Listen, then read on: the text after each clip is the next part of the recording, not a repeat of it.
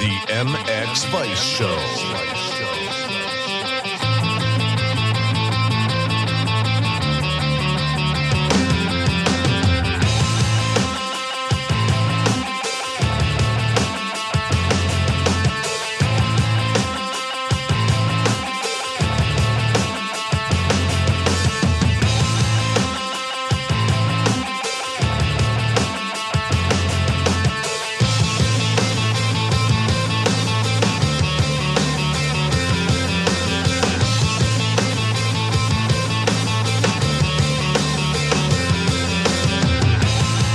Welcome to episode 50 of the MX Vice Show podcast. We are finally back to wrap up the 2020 MXGP series. We'll break down just about everything over the next couple of hours. We have the Leah Ask Vice Anything segment, Planet Moto Bombshell of the Week, and the Even Strokes Are You Smarter Than a Birth game as well. There's a lot to listen to. The MX Vice Show podcast is brought to you by Fly Racing, Leah, Planet Motor Holidays, Props Racing Parts, Technical Touch, Hinson, KYB, 7, Even Strokes, Kawasaki UK, Yoko Europe, Crossbox, and Talon Engineering. The first part of the MX Vice Show is presented by our friends over at Fly Racing, who continue to push forward in all areas. The Formula helmet is proof of that. Fly Racing has redefined expectations in safety and performance with the Formula helmet. Tested on the most advanced equipment in the world, the Formula helmet's overall performance is best in class in both high-velocity crashes as well as rotational and low-speed impacts. Featuring Rayon technology, Conehead EPS, and a 12K carbon shell, the Formula's Advanced Impact System, AIS, introduced a new approach to both protection and weight reduction.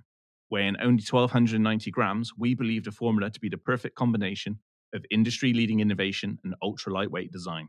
Simply put, the Formula helmet has changed the game. Visit formula.flyracing.com for more. We'll be announcing the winner of the Fly Racing Formula helmet on MX Vice later in the show, so you can keep listening to see if you're a lucky winner. More competitions will be coming soon. There's plenty of competitions coming up. And it'll be interesting. Lewis is going to be walking away with that Formula helmet. Yeah, I've got the old ticker right in front of me. So I've actually played around with it enough now where pretty much every single person's had a different chance of winning it. So I've kind of fucked everyone over. But oh, okay. I just made it. It probably took me an hour to put everyone into a random generator, and I've just been clicking it over and over just to see who it is each time. Just finding it. Well, I didn't really know how to answer. Where should I ask where the fun is in that? Yeah, I'm just interested to see who it plucks each time. So you kind of just on the number generator, just like you're not going to win it. You're not going to win it. No, because it'll be random. So I refreshed it as well. So like before we did this, I cancelled it and I reloaded it. So it's not going to care what I clicked before. It's all random. It's spinning in front of me right now. I don't know when we're doing it, but I've got it ready. Okay, this is exciting. I like this. Okay, how are you? Oh, I'm good. But most importantly, how are you? I got to be honest. It was life or death. The man flu was bad. It was like, imagine like the seriousness of coronavirus and then like worse. So when I was speaking to Donald Trump, he said his doctor said it was the worst virus he's ever seen in the history of viruses ever. So that's, from his own doctors. So it's that bad. You got a corona test and it was negative, but I am still convinced you had it. No one is ill for a week and a half with like normal cold or flu. Like no one is in bed for a week and a half ill. We're like that's. I'm still convinced you did have COVID.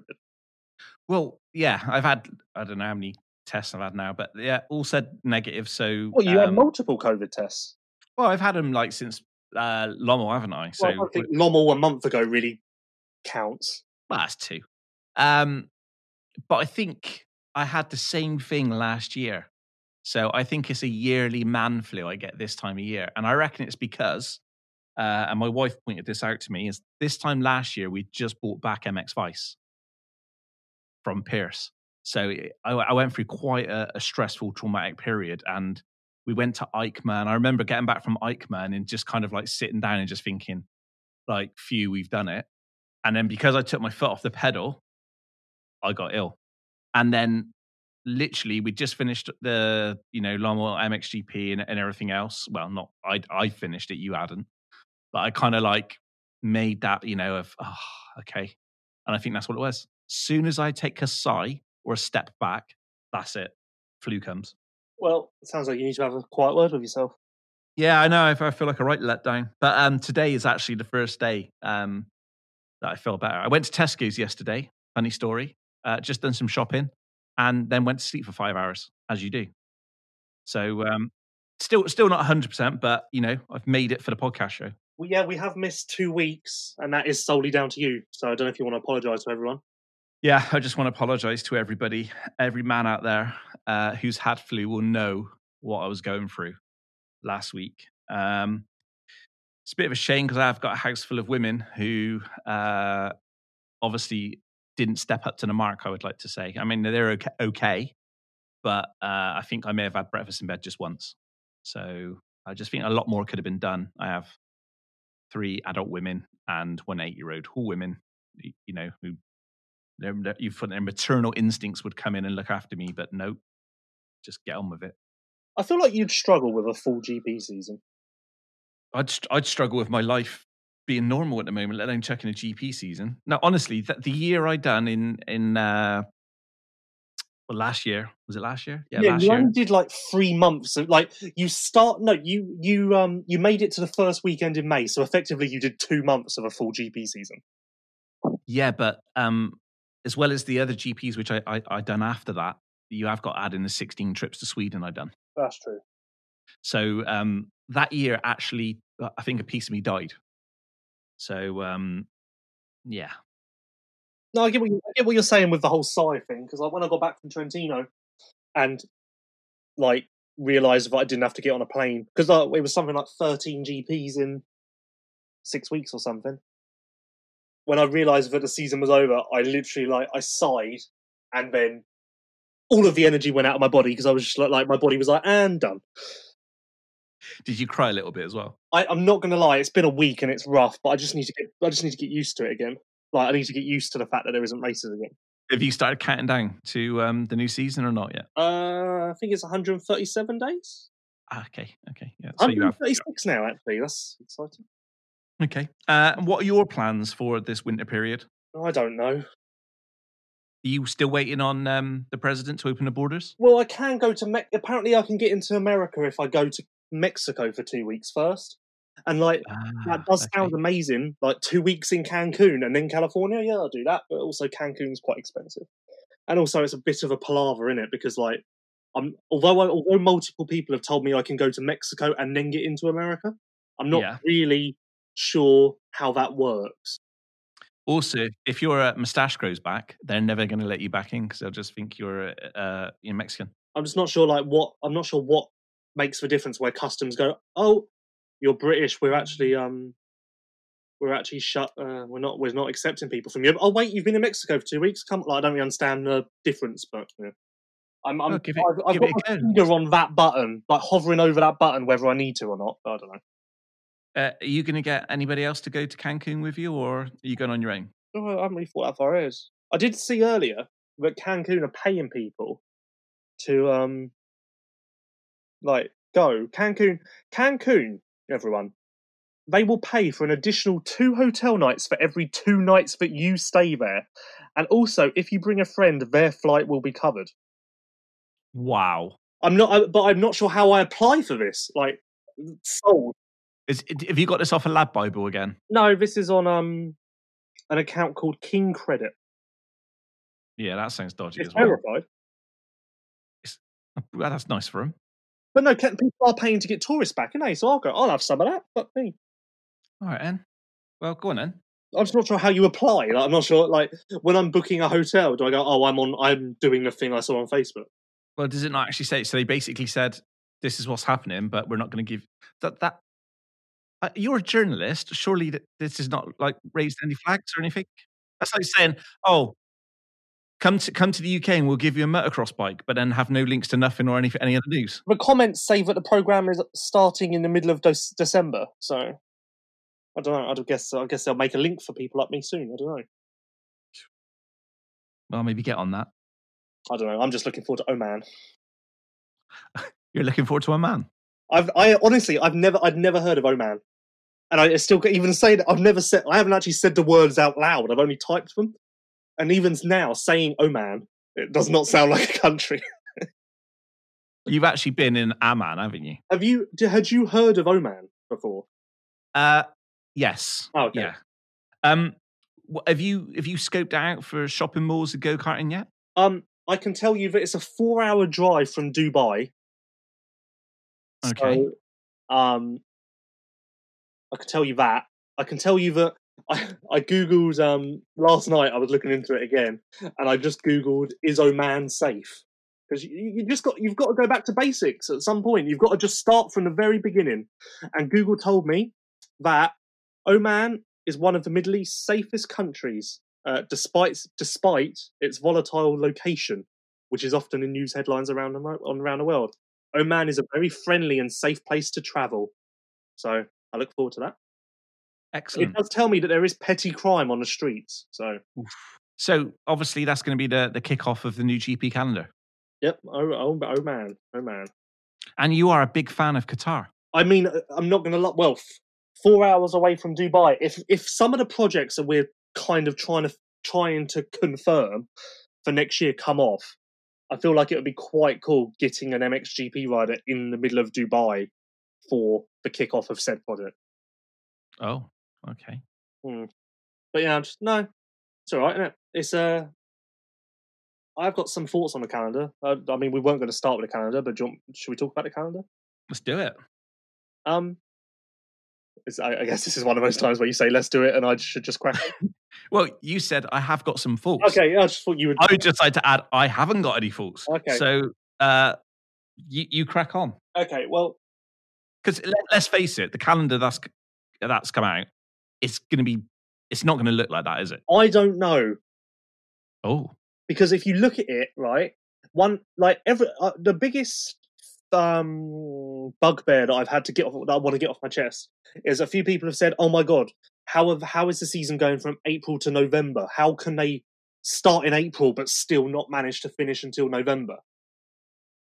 But if you look, there's only 2 races in April and 2 in May, so it's quite clear that although it started in April, it's kind of like a soft launch. Like, we're not starting in April with full steam, like, smashing out GPs. It's quite clear to me, looking at this calendar, that April and May are there to get it as a soft launch, but really, MXGP as we know it isn't going to start until June, because that's where you start to have back-to-back GPs and blah, blah, blah, blah, blah, blah. So, from this calendar, I feel as though in front are hedging their bets a little bit. And, like, look at it like this. Oman is in the Middle East. As far as I can tell, the Middle East is quite fast and loose with COVID rules, I think. I've seen stuff look like Dubai is pretty much normal. Can you vouch for this? No, we got some customers in Qatar and they've had coronavirus, so I'm not arguing whether it's a thing there. But I believe, as far as I can tell, the Middle East is quite fast and loose. And then the second round is Italy, which again, we know we can do Italy. We've just done it a million times. So the reason we're ending in November is because we're not really properly starting until June with our normality. So basically, they've tried to be sensible and preempt anything happening with COVID. Because I think everybody listens to the news and thinks, "Oh, we're all going to take an injection and the world's going to go back to how it was in probably February." Yeah, like it's just quite clear that, like, because otherwise April would have 3 GPs in 4 weeks if it was normal. But it's quite clear that we are slowly going to be kicking this thing off. Yeah, I'd never heard of Oman. Still not too familiar with it. It's next to Yemen, which I'd never heard of. Yemen. I'd never heard of that really either. Yeah. But yeah, I could see Oman happening for the reasons that I said. They're all quite into their motorsport over there. Qatar works. They're fast and loose with the COVID rules. Although everyone thinks this calendar is going to change massively, I think right now I would bet that we are in Oman on 3rd April. Yeah, I'm only just going from previous years. In previous years, whenever the calendar's come out, it's changed, quite a bit. And obviously with COVID, things could change quite drastically. So when I initially seen the calendar, it was kind of like, I would take that with a pinch of salt. It's kind of, they've put out a calendar to give teams, riders, fans an idea of what's going to happen and what the budget is going to be required. That's my opinion.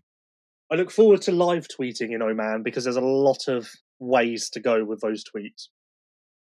Okay, do you want to expand on that? Well, like Oman, Gertz just crashed again, etc., etc. Like, that's terrible. It's not. It's well, I've got 6 months to work on it, so. But there's many ways to go with it. I was surprised that there are as many flyaways as there are, because I was told, or the general consensus in the paddock was that the furthest we would be going is Russia and Turkey. So I am surprised at the amount of flyaways. Not surprised that Imola got the Nations, because I heard like 6 months ago that Majora had the rights to the Nations, but Imola was bidding to take them off of Majora, so I guess they won. Okay. How does that work then? I'm not sure in that situation, and the biggest confusion I have from this calendar is, where's Majora gone? Well, it's just disappeared. It's gone. Like, it came back like, oh, Majora's back, it's going to be amazing, and now it's just disappeared again. Like, I don't really understand where it's gone. Yeah. Like, that's the one thing that's like on my mind where I'm like, well, where?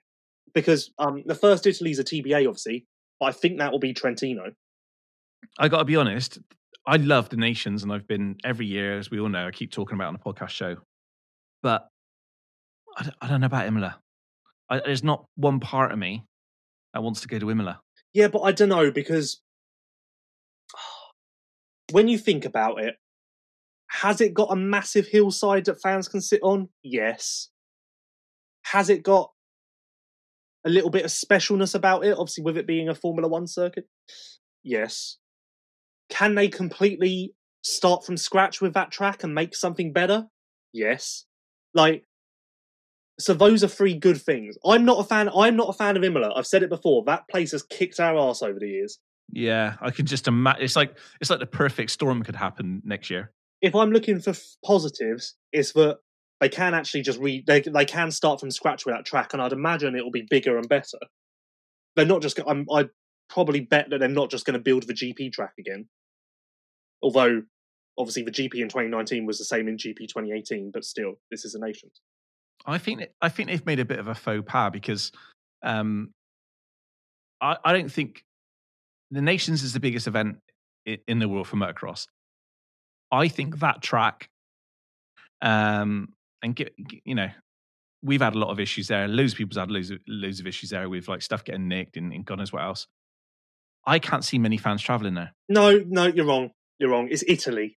Lots of fans will travel there, and you've got to think there will be people who want to go for the sake of it being the Formula One track and seeing the Ayrton Senna statue and stuff. Like, people will want to go for the kind of bucket list. Oh, it's cool that I saw that thing.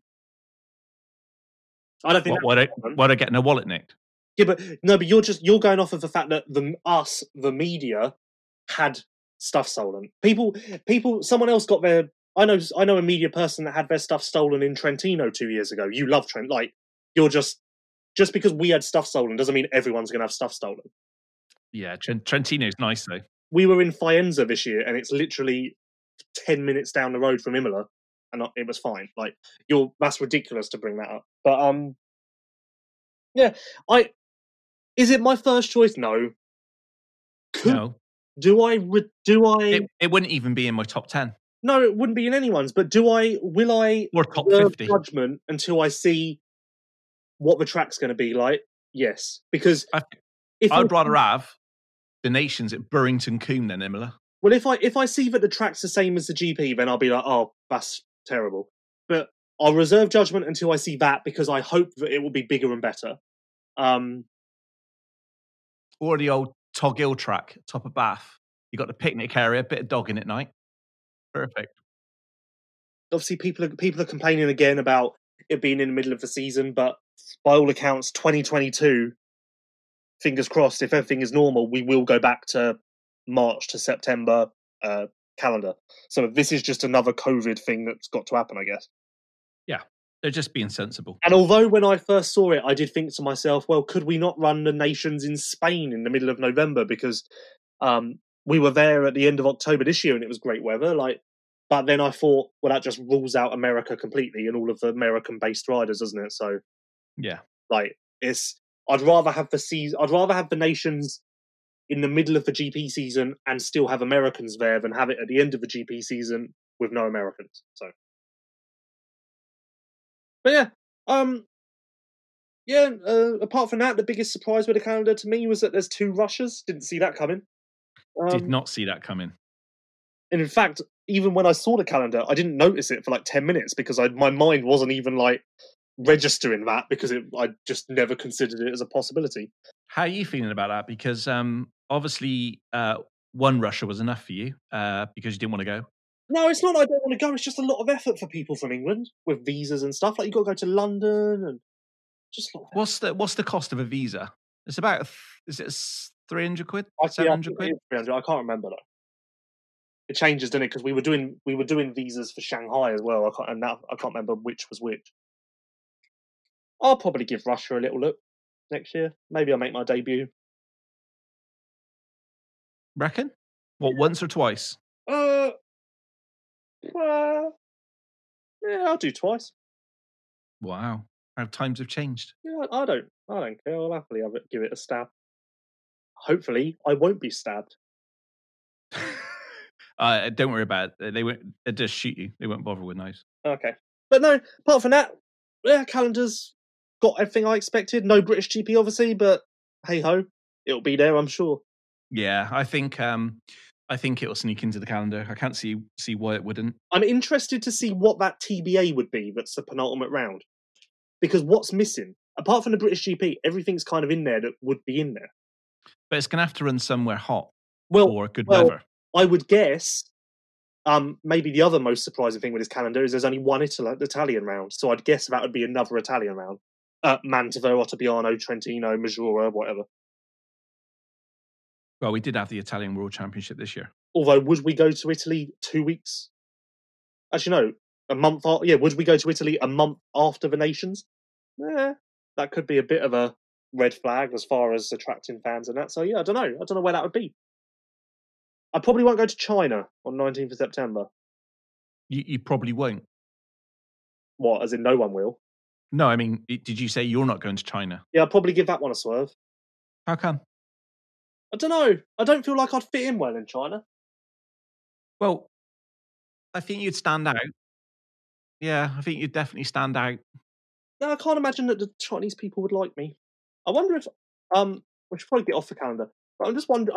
I'm just trying to quickly pull up our general podcast stats to see if we have any listeners in Oman. Well, interesting you say that about stats. I was looking at our stats this week, and we're again popped in at number 7 for top sports show in Latvia. Yeah, I don't know what we're doing in Latvia. We're always in and out of that top 10 in Latvia. You know, it surprises me every time. But hello, Latvia. Right, talk about something because this is gonna be interesting now. I'm gonna do some quick little search. Right. Okay. Well, here we go. Well, I got it. I'll say. Okay. Right. Countries in the last year. Let's see here. Countries. I can see Singapore's on there. The Republic of Moldova's on there. Indonesia, Poland, Jersey, Colombia, Thailand, a country called Brunei Darussalam. Never heard of her. Vietnam's on here. United Arab Emirates. India, Kenya. Unfortunately. What is this for? I'm just seeing if we've got any listeners in Oman, but apparently we haven't. Oh, sorry, for the podcast show. Okay. Yeah. Oman, we've got no listeners from Oman. Although, luckily, we do have Vietnam. So, hello to our Vietnam listeners. Wow, there we go. Yeah, well, we'll have to work on Oman then. We do have Brunei. Have you heard of this country? Brunei Darussalam. Yeah, Brunei is Asia as well. It's a yellow flag with a black and white stripe through it and a little boat or something. Yeah, Brunei is a very rich country. Oh, well, very small but rich. Yeah, we might be seeing you soon. I doubt it. Yeah. Anyway, moving on from the calendar. We've had our fun. Yeah. Okay. Let's talk about. Do you want to talk about obviously MXGP stand-ins? We've not had a show since obviously Paul retired and blah blah blah. Let's talk Geyser. Okay. Because I completely wrote him off at the start of the year. I said top 3 is going to be KTM. Geyser's not going to be anywhere. He's not going to contend with those 3. And he basically wins his 4th title. Well, which is massive. I'm going to defend myself here quickly because something's been blown massively out of proportion.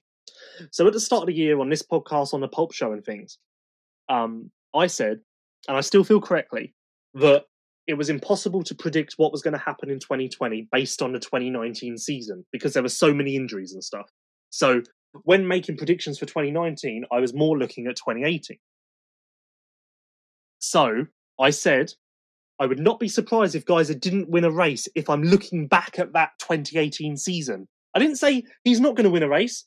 I said if we're going off of the 2018 season, he didn't win one then. So what's to say we're not going to have a do-over of the 2018 season? So that's what the whole Lewis said Geyser's never going to win a race, taken way out of context. And also I meant GP, not Moto, obviously. Also, I feel like this 4th world title is a big one as far as Geyser's legacy and all-time ranking and just the way he's perceived. Because now, not only is this 2 titles in a row, which, by the way, we haven't had a back-to-back MXGP champion since Crowley in 2013 and 2014. So that's quite big in itself. Like, it's big that we went that long without a back-to-back champion, and it's big that Geyser's the first one to do it, not Herlings, not Crowley, not whoever. And also, if you look at it now, he has won 3 of the last 5 titles, and suddenly those numbers now sound quite a lot. Like 3 of the last 5 MXGP titles paints a picture that actually he's been quite dominant. Yeah, very. I think I've totally underestimated him. But I will go to my grave yelling this from the rooftops. He is better this year than he was last year. I do not think 2019 Geyser stands a chance against 2020 Geyser. I genuinely don't. If you somehow line them both up on a start line, I genuinely think 2020 Geyser would be 20 to 30 seconds ahead at the end of the moto. Yeah, he's What do you think? Did you speak throughout the conversations you had with him this year? Was there anything he pointed to why he's better this year? This is another little confusing one in itself because he ended the championship 102 points ahead of anyone else. So to everyone, that says dominant season. True? Yeah. True. It actually wasn't a dominant season. It was a dominant last month. Like, if you look, the season ended November the 8th. So if you go back to October the 8th, which was leaving Mantova, he was, at that point, he'd only had 1 GP win, and he was only 11 points ahead in the championship. So it's not like he was just this dominant force all season long. He just really, from Spain on, he didn't win Spain, obviously, but he put points on the most important people. From Spain on, he just motored ahead and created this image that he was wildly dominant all year. And in speaking to him in Trentino, it turns out that came from winning that last Mantova GP, because that was his first GP win of the season on the 4th of October, and his first GP win since Lommel 2019 at the beginning of August. So he'd gone 14 months without winning a GP, and it turns out that actually was playing on his mind quite a lot. So, wow. So he got that monkey off his back, and then kind of went from there. Yeah, that's because I didn't have no idea. I just took it, I don't know, just looking back on the season, not having the stats or the results in front of me, I would have thought that. What? Because of the way he's performed, you wouldn't have thought it was just 14 months between wins. Yeah, like he didn't win a round, an overall, until what would the last Mantova have been? 5, 6, 7, 8, 11, round 11.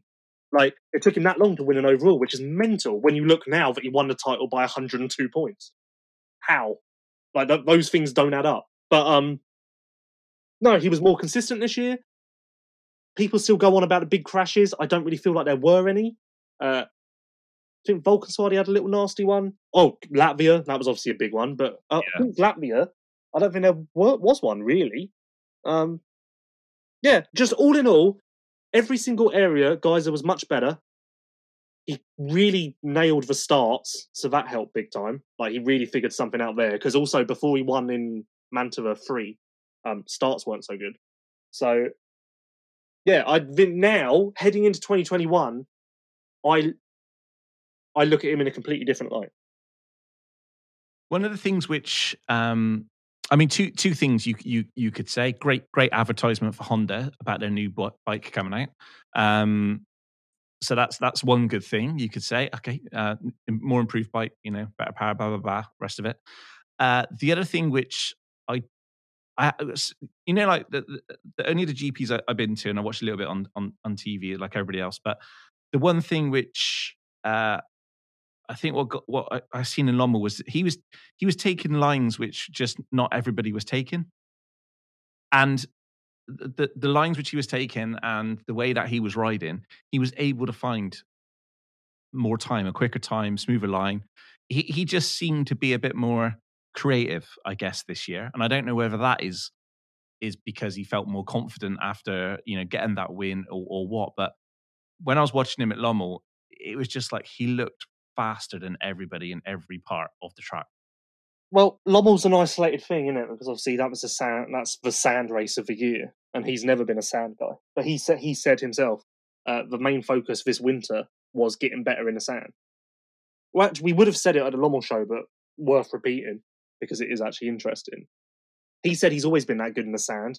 He just would always get to Lommel and be psyched out by the fact that it's Lommel. His head just wouldn't be there. Whereas this year, he put in more time in the sand in the winter. Obviously, was on a bit of a roll entering Lommel, so I'd imagine that helped. Won the first Lommel, and then that flicked the switch and changed his perception of Lommel from that point on, and then he was away. So, yeah, even speaking to him after the final round in Trentino, I said to him, like, still, 2020 was a crazy year, COVID, all of that, but maybe the craziest thing is how good you were at Lommel, which he actually agreed with. That question sounds like a massive mug off, but he actually agreed with it. If that's a thing which has been, harboring in the background for him, you kind of got to think that with Geyser, it's a massive mental game. Well, it's the same with everyone, isn't it? I'd imagine. Yeah, it's just just because someone actually says it doesn't mean that it's just them who it applies to. But it's how many of these riders are actually seeking help with this stuff? Because obviously they go to the gym every day. Some of them have got a rider coach now, but how many of them have actually got like a mental coach? More than you'd think. Really? Yeah, more than you'd think. That's interesting. Yeah, I found out. I heard of quite a few riders said they had at Trentino who I didn't even think would have one. Wow. So that's very interesting. I had a thought as well. It definitely went in Tesco. It was somewhere else. But when we talk about the nations and we talk about Europe's improving, I kind of got this idea that a lot of people obviously complain about the tracks, and I think you mentioned that. Is it Dessau who's kind of like, the tracks have changed, and he's kind of like the last of the old school guys, I guess, in that class, isn't he? Like retiring. Caroli. Well, yeah, Caroli, who's just adapted very, very well. But the tracks over the last 5 years, or 5 to 8 years, I believe they've really aided the Europeans in becoming better. Because the tracks are a lot harder. I'm not saying they're harder than America or anything else, but when you get to see what those guys have to cope with, and they're saying about the jumps and just the ferocity of the tracks that are laid to them at the moment. And I'm not talking about whether they're good for passing or anything else, but the obstacles and the technical ability that they got. I'm not saying that they're better than USA riders, and I'm not having that conversation. I'm just saying that what they are riding at the moment is that it's actually forcing them to improve. Well, I'm not sure where you've got to that, because we've had Piet, Ramurata, Lommel, Mantova, like those tracks have been around for yonks. Like True, but again, Ironza, it's like Keggums was first on in 2009. Like all the tracks this year have been around for years and years and years. yeah. I don't know. It's Apart from I, Spain, obviously. I think it's probably quite deep into my fever. Yeah, I I feel was like maybe looking this at is things. a thought that came from when you were maybe at a temperature or something. Yeah, but no, I definitely think that just the tracks and the just how MXGP is, I think is I do believe it's making the riders improve, and maybe that's and I'm not. This is for another day and another show, but I think that's where some of the British riders now are kind of like waking up and realizing they need to get involved in this EMX series. Oh Christ, it's about time. But I do think it is. I think that they're looking at the generations now of not generations, but you got 5, 6, 7, 8 years of just a conveyor belt of Dutch, even Spanish riders coming in now in Belgium, German, Swiss. All these riders competing in the NEMX GP series from an early age from EMX, and I think suddenly it's some. I put out a post the other day saying, MX Vice and Even Strokes will help out some British riders get to, cover some of their costs for it to help them get to EMX, because I think it's a big part of their journey, and it's amazing how many people actually reached out at a good level in the UK who are looking and just I think they know they need to be in that series. I'm not quite sure how we went to Geyser from Geyser to that, but reeling it back towards Geyser a little bit. Interesting things are obviously he's got 4 world titles now. Herlings has 4 world titles, and both Herlings and Geyser are both tied on 54 moto wins each in the MXGP class. Wow! So little thing. How long did that take you to figure out? Not long. I just had to update my spreadsheet. Okay. Yeah, but actually, if you count Everts' moto wins in MX1, so since like the new generation of format, like post 125, 250, 500, he also had 54 moto wins in the 450 class. So they're all tied. Interesting. Yeah, but this is how I put a lot of thought into this. I think this year was Geyser's second best world title. Really? 2016, when he won as a rookie, he was ridiculously good that year. No one saw it coming. It was an amazing story. Like, all across the board, that I don't think that could ever be beaten, because no one considered it. Everyone was amazed, and it was just ridiculous. Yeah. Second, 2020, because I think he was a much better rider. He really improved all areas, like I mentioned, blah, blah, blah. Third, the 2019 title, in my opinion, this is. And then last, his MX2 title. That's how I rank his world titles. And it's crazy to think that, was it EMX 125 he won the European? And I think the 250, I'm pretty sure, didn't he win the 125 and the 250 both on KTM? Well, he would have been on KTM, but he never won the 250 championship. EMX 250 championship. Did he not? No, he won the 125. Won 125. 8th was his best in EMX 250. Yeah, I thought he won the EMX 250. No, sorry. Oh, I'm a bit disappointed now. Yeah. Maybe he could go back and do that. Just have a clean sweep. Maybe mention that. I am. I've got some more to say on Geyser, but I want to save it because it's more to do with other discussions. So, but point blank, Geyser was amazing this year. Better across the board. Best he's ever been. Very interested to see what this Geyser does next year. Yeah, all good. Also, final Geyser specific point. He hasn't missed a GP since round 1 of 2018. So he actually has a bit of momentum on his side with no injuries and all of that, which does do something. Like, going into 2021, he's got that on his side, whereas Herlings is going to be coming off of another break, another injury.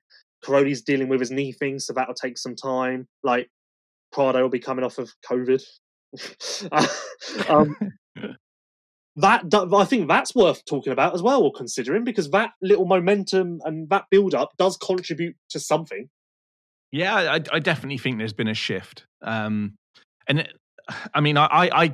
talked about those points, how it went from Geyser to tracks and stuff like that, and I think it's just the level of riders that he's riding against. I think is everything that he's obviously got within his program. Honda, has made him, where, and I like you're quite right. The 16 was an incredible feat. However, I was just really surprised this year. I definitely didn't see that one come in. And what did you say? 11 points at one point. Yeah, but he made it look like he just dominated throughout the year. So I think that's the best version that we've seen of him so far. The best he can be so far. Yeah, I'm not saying that he was better this year than he was in. I'm not saying he was better in 2016 than he was this year, but I just mean as a general title, like story, and like just general ranking, not how fast he was running.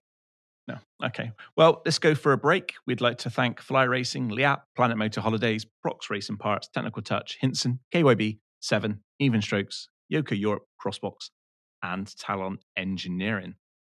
We'll be back in 5. You are listening to the MX Vice Show.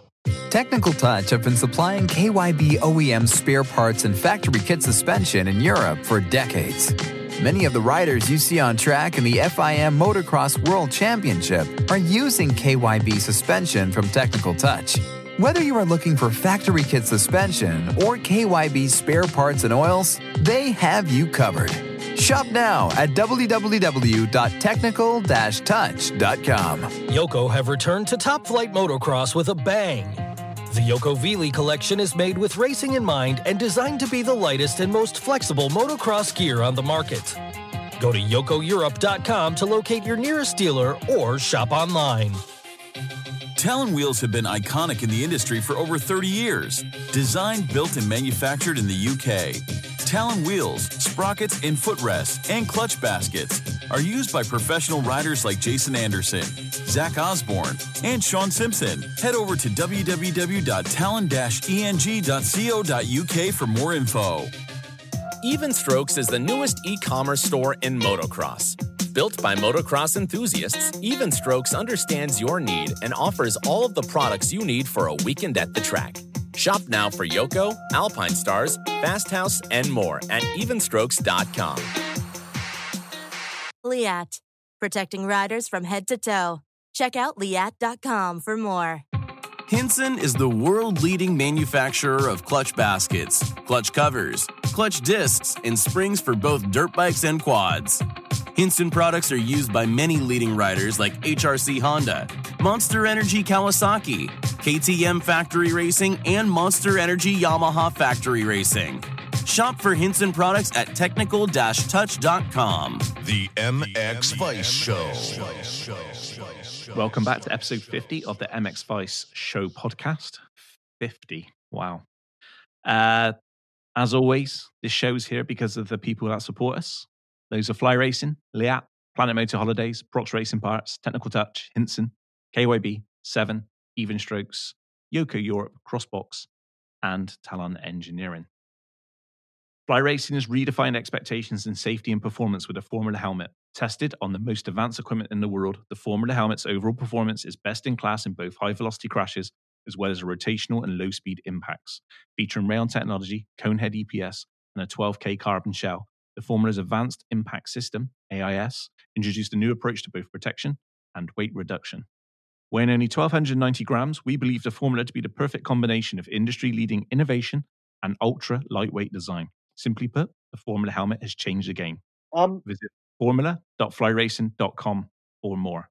Sorry, Lewis, you wanted to interrupt Fly for what? No, I was just going to say, I know we weren't planning on, but seeing as we've just read that, shall we announce the winner of the... That would be very friggin' exciting. Yeah. So if people didn't or were not aware, on the last show, we were giving away a new Fly Formula helmet. The question was, what does AIS stand for? And the answer was Advanced Impact System. Okay, so do you want me to spin the wheel? Yes, Lewis has got this thing. Did you make it? Was it like a school project or? I just googled name randomizer, but the website I am on is called classtools.net. So okay, sounds good. Do this. Yep. Give a shout out to that developer. Yep. Do you want me to spin the wheel? Spin the wheel. Okay, it's spinning. Okay, is there any sound effects or not? Well, I turned it down. Oh, do you want to turn it up again? Well, no, because it's finished spinning now, and I feel like I'll prove a person. Oh, you dick! Yeah, well, you're gonna have to call it now, aren't you? I mean, it would have been good because it done the little duk, duk, duk, duk, duk, didn't it? Yeah. Well. Oh. Well, we got to do that next time then. Okay. Okay. Who is gonna win the Fly Racing Formula helmet? Okay, I'd like to take this opportunity to congratulate Cole Hutchins on his new Fly Formula helmet. Is that a Carl Hutchins or a cow? Cole, that's what I said, isn't it? Cole. Like Cole. I don't know. Okay, it's your accent, mate. Oh, Cole. Yeah. Yeah. Well done, Carl. Nice. Cole? Well, is it C-A-R-L or K-A-L? Cole. Yeah, that's Carl. Carl. Carl. Carl. That's a fucking seagull. Well, yeah, congratulations to Mr. Hutchins. Let's call him that. I will contact you. And yeah. Well done, Carl. We will be giving another Fly Formula helmet away pretty soon, so. Well, hopefully we've got one coming up in 2 weeks. Yeah, about that. Probably 2 weeks from now. Yeah, we'll do it. Okay. All right. So, Carl, one of the deals is we want to know how good this Formula helmet is. So, yeah, I might actually contact you about doing something, Carl. We might do a bit of. Maybe we'll get you involved in some stuff. If you fantastic, yeah, that'd be good because we want to know. Yeah. I'm sorry about losing the sound effects. Yeah, I'm a little bit disappointed about that. I mean, I could spin it again now and you could hear them. Well, can you do that so people can understand what we could have had? Okay, I'm trying to figure out how I turn the sound effects off. We haven't spent any money on this, by the way. It's just a free app on the. Okay, Lewis found on Google. I've lost the unmute button, so. Brilliant. Yeah. Well, you have to wait till next week if we can figure out, or 2 weeks. Yeah. Well done, Cole. Wow, our first Formula helmet giveaway. Did that feel good? For me? Yeah. I'd imagine it feels a lot better for Cole. I think Carl's going to be well happy. I'd imagine so. Jesus Christ. Yeah, someone's going to get lucky tonight. Carl's young lady with his new helmet. Sweet. Anyway. Okay, right. Before the break, we were talking about the magnificent Tim Geiser. And with his celebration comes others' losses. Do you know what those losses are, Lewis? Well, you're talking about Dessau and Paulin, but they haven't died. No, but they've decided to call it a day. Who correctly predicted that Paulin was going to call it a day? That might have been you. Maybe. I knocked that one out of the park, didn't I? I think I might have got it, actually. I think I probably said it and you went, yes, I agree. No, it was obvious. For reasons that I said before, it was obvious it was coming because no one was going to give him what he wants or feels he's worth. So this was going to be the result. The one thing I was going to say to you was I did listen to the podcast you done with him, and actually it resonated very, very well. So I'd like to congratulate you for that podcast with Paulin, because it's very interesting that he said that with the coronavirus break that was forced upon him, and he was able to take a little bit of time away from motocross. That was the really interesting. That was one of the most interesting podcasts I've listened to. Well, you don't listen to any, so. Oh, I do of yours. But what I liked about it was that I felt like, you got to hear, the real Gaultier. And him describing about like he just went out running and didn't have the pressures and didn't have to worry about what he to eat, spend time with the kid, that type of stuff. And that was fantastic to listen to that, because it really did like hit home. Well, fair play, you've achieved everything you've achieved. And, now it's about another chapter in your life, which is a fantastic chapter as well. Off the back of that podcast, I can confirm that I was talking to Paulin and I said, shame that we've only got 20 minutes here. I've got a lot of questions for you. And he confirmed that in the coming weeks and months, he will do a full career podcast with me, and he will set aside a couple of hours and properly whack through his career. So, oh wow, is this going to be on one of the rumored new podcast shows? Yeah, I really need to sort myself out. I've got people lined up. I just need to, I don't know, do it. But I'm going to do it. If I don't do it before the end of November, then I don't even deserve to live. So, okay, a little bit harsh on yourself there, mate. Do you want to talk about what's coming up for MX Vice on the podcast ventures? No, let's do that later. We'll do that again. Okay. Let's talk about Paul Allen DeSalle. Okay, so we got Paul Allen DeSalle, which they obviously put in some good races. It was great to see DeSalle obviously take that win, and Paul Allen's gone with a win this year. So they have left at the top of their game, haven't they? They've proved that they can still win in their retirement year races. Yeah, for sure. And they've gone out on top. Well, okay, I guess this is the way to go off the back of that. So people are saying, "Oh, it's horrific. Paul Allen and DeSalle are race winners and they're retiring. Motocross is so broken." It's not. Like, it's not. Facebook's such a great place. There's this natural order of things, and at some point, the old guys have to make way for the new guys. And that's happening now. It's, as I've ranted a few times, like last year, it's actually taken longer than it should have. Like, if you look at the age that Paul Allen and DeSalle are retiring, it's much later, than your Dungies and your Villapotos and people like that. Like, they have had a full career. They're not going early. They're just going at the top of their game, as opposed to dragging this thing out for 5 years and slowly dithering down the pecking order. Which I think is the correct thing to do for a rider with the stature and legacy of both Paul Allen and DeSalle. Like, because this is actually an interesting one. So I was thinking about this in Trentino. So Leoc has also retired. And I was wondering, Leoc has done the opposite. Leoc has dragged this thing out. Like, he's like 44 now, isn't he? I don't know, but he has dragged this thing out. Like, he has not let go of motocross. And I was thinking to myself in Trentino after it was all confirmed that he too is retiring, I was like, has he damaged his legacy by sticking around to the point where he is just battling for points and no one really notices or cares or whatever?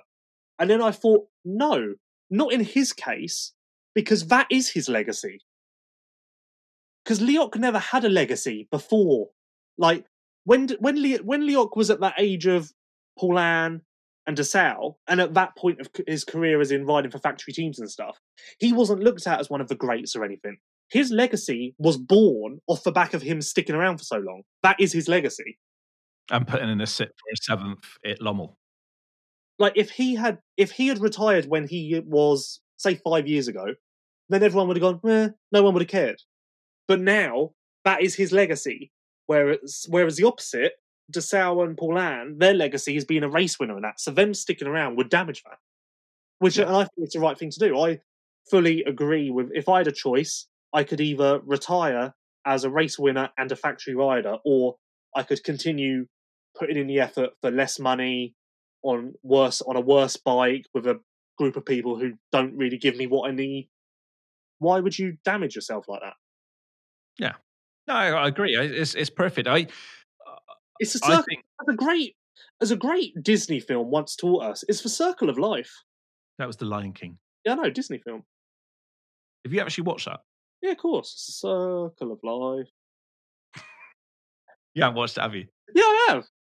Did they have like a motocross version of it? No, I watched it. It's the film of my childhood. Okay. Of course, that was right up my wheelhouse as a young kid. Okay, I'll take it back. Like, I know how DeSalle and Paul Allen feels. You know, it's like the young people come through, and like people like myself have had to, have had to make way for people like you. No, it's true. It's true. Like, this is. I feel like, in a way, the MXGP paddock has sorted itself out ahead of 2021, because now the Olsons and the Watsons have factory rides, which they should have. Those riders shouldn't have had to go to lesser teams so that the DeSales and the Paulins can continue to have factory rides. That is broken, in my opinion. The DeSales and Paulins moving ways so that the next generation of Olsen and Watson can have factory rides is how this thing is supposed to work, in my opinion. So it's not a problem, it's not broken, and it's just the way it should be. Yeah. It's an interesting one though, because like they could continue, yeah. But would they both win motos next year? Probably not. Like, it's the right time. We may see DeSalle because he's still shopping around for rides in America, and there may be a media person who is helping him with that. You are definitely pimping yourself out now as a rider manager, aren't you? No, I just gave him some tips. I said like, oh, this team, and he was like, oh, really? He was like, and he just said he didn't have anyone to contact there, and I was like, well, I do, so I'll give you that information. Look at you, little old Lewis. 2013, in your shorts, going up to Roger DeCoster, and he asked you if you wanted an autograph, and you said, no, Roger, I just want your words. I want the interview. Well, no, that, in a way, that is mental for me, because obviously DeSalle, like, I said this to both riders, DeSalle and Paulin are like cross-generational for me. I don't know if that's even a word or a saying, but Make it your own. They have been at the top of the game when I was at school watching motocross on TV on a Sunday, and then when I've been at the GP as my job. Like, their career has spanned almost my life cycle. Which is only about 3 years ago you were at school, weren't you? Yeah, something like that. But same, like, there's not many riders that touch both ends of that, whereas they do. So yeah. But moving on a bit, Paulin memories. Didn't we do this before? Actually, no, we did that for DeSalle, but better question. This was my favourite question. I asked everyone this in Trentino. This was my number one thing to talk to people about. Whose career are you taking, DeSalle's or Paulin's? Yeah, but I kind of followed this on social media. I was stood in pit lane in my while the race was going on. I completely was ignoring it because in my head I was like, whose career would I have? And I was properly like, it's a good question because they've both earned a lot of money. They've both done a lot with their careers. They're both going to be remembered forever as legends. But also, they've both done very, very different things, both on the bike and off the bike. Yeah. I'll present the data to you before you make your decision. DeSalle has done a lot more as far as results go. So okay. DeSalle has had 23 GP wins, all on the 450. Paulin's had 12 GP wins, 3 in MX2, 9 in MXGP. DeSalle's had 35 moto wins, which is obviously a hell of a lot. Paulin's had 17 in the Premier class. DeSalle's had, this is maybe the most impressive for DeSalle. Maybe not the most impressive, but DeSalle's had 81 GP overall podium, sorry. That's a lot of trophies. That's a lot. Paulin's had 41 in MXGP and, hold on, I haven't got MX2 up. Where's his name on this list? Paulin. I can't find his name. Oh, here he is. Paulin in MX2. So he had 41 in MXGP and then 18 podiums in MX2. So as far as wins and podiums go, DeSalle's got the upper hand. But Paulin has his nation's wins, and despite others deciding to battle me hard on this, I think Paulin made more money. Well, Tommy Searle doesn't feel like Paulin made more money. I will die on this sword. But there again, is money everything? No, but I'm not saying it, but I'm just saying that's another thing to consider. So, and obviously DeSalle was a bit of a quieter character. Paulin had a bigger fan base and like was more of a spokesperson for the sport. Like he was on ad campaign, like, you know. So I would say that Paulin was a more stylish rider. Yeah, Paulin had more like flair about him. Yeah. So if for me, if it was going to be like a riding style in stuff like DeSalle all day for the amount of wins, but you got to give Paulin the style and the nation's trophies. Okay, I'm not asking you to merge their careers. Whose career are you taking? They've both got pluses and negatives. Who's you taking? I have to go Gaultier. See, I go DeSalle. I don't want the attention that Paul Yeah, true. I wouldn't want the attention, but like, Jesus. No, I was joking. That was a joke. He's so good on a bike. Yeah, but so is DeSalle. Yeah, I go. I would say DeSalle because I love Kawasaki, but it's Paul is also on a Kawasaki. Yeah, I know. Back in the day, I go DeSalle because of the results and also the fact that he was second in the World Championship 3 times, third a couple of times. I go with DeSalle for the fact that he was actually in the title fight for a very long time. So he was whereas Paulin was never really a contender in the sense that he was kind of there till the bitter end, if you know what I mean. Like, DeSalle was in the fight against Caroli for a world title all season long, many times. Whereas Paulin would always come in as a contender, but by the halfway point was never really in that fight anymore. So I go DeSalle just to be the title contender and the god. Like, I would go with DeSalle's career so that when people go, who's going to beat Caroli this year, they would go DeSalle/me. Yeah, I don't know. Brilliant. I can see that you've put a lot of thought into this, and you probably spent about 7 nights wide awake at night, looking at your DeSalle poster and your Paulin poster, just thinking which one. It is a genuinely interesting question because, like I say, they've both done so much but so different things. What about Leoc? Why would you not want a career what Leoc's had? Well, he wears fly gear, so that would tempt me. There we go. No, I'm not even going to entertain that. Or was it Stefan Ferbetta?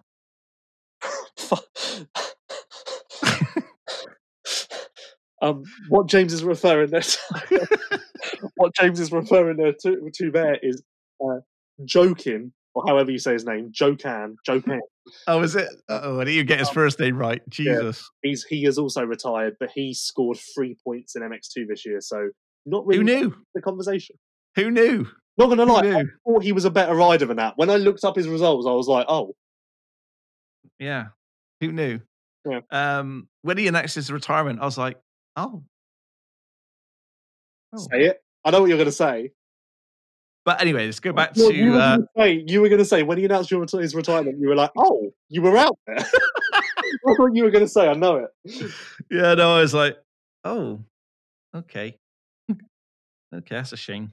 But that's another point that I've kind of lent on a few times. Like, Jokan Ferbetta's retiring. What is wrong with motocross?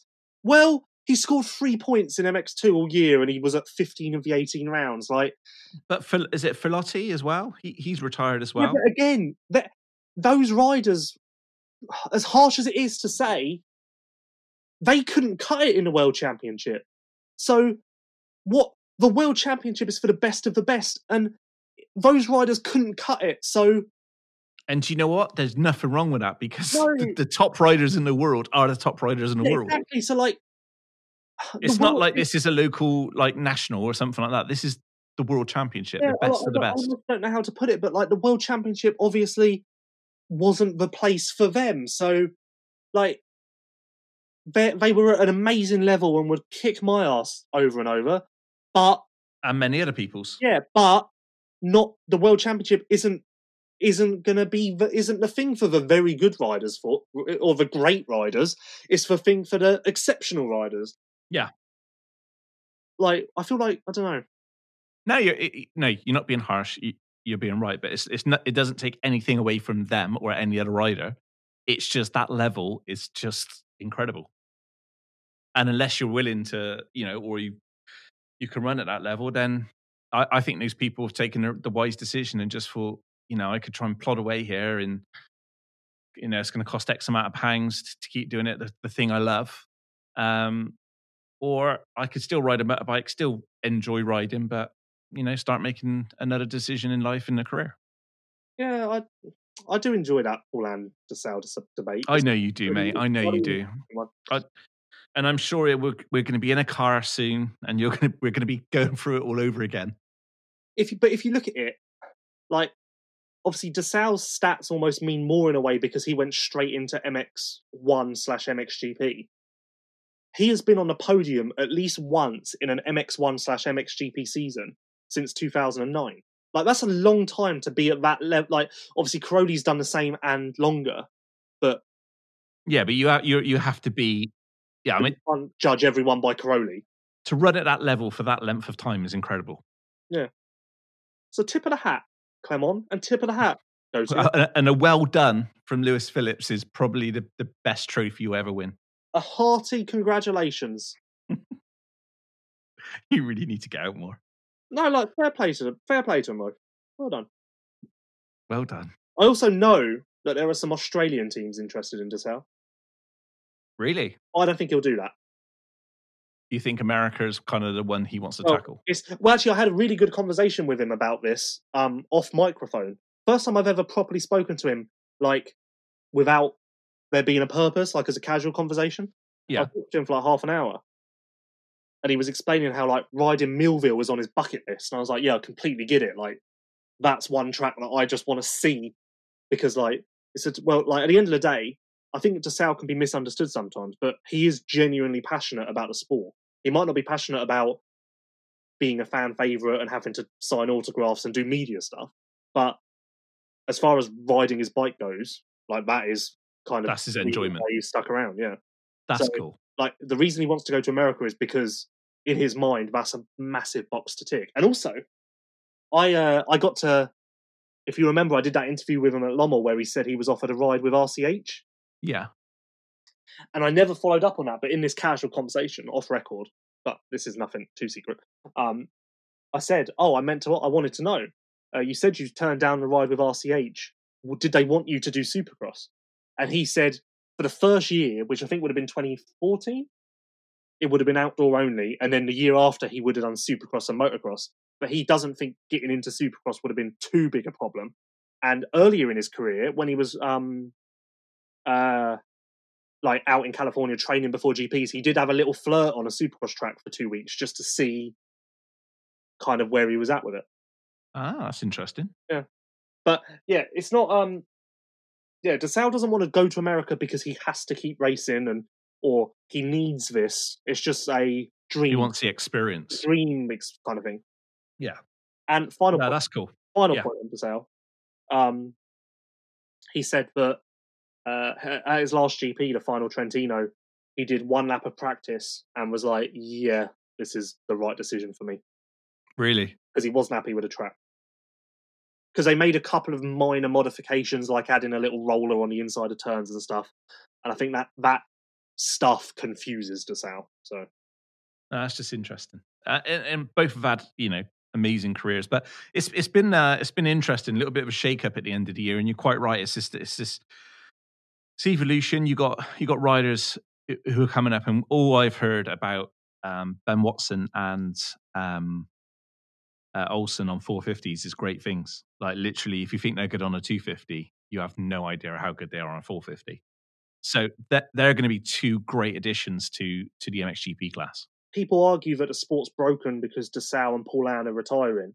I would say the sport would be more broken if DeSau and Paulin stuck around on factory seats and Olsen and Watson had to go to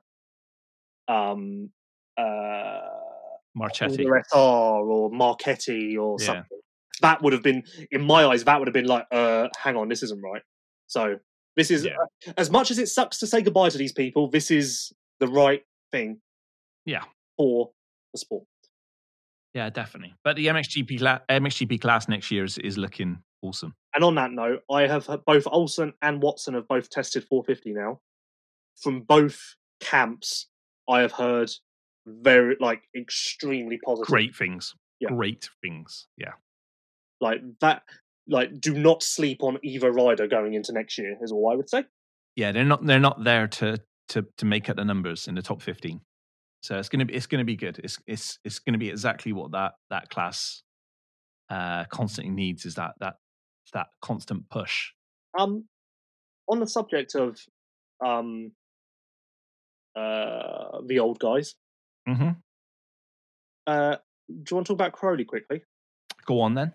So the knee injury. Is there a knee injury? wow. Going to act like you didn't say that. Yes, there's a knee injury. Okay.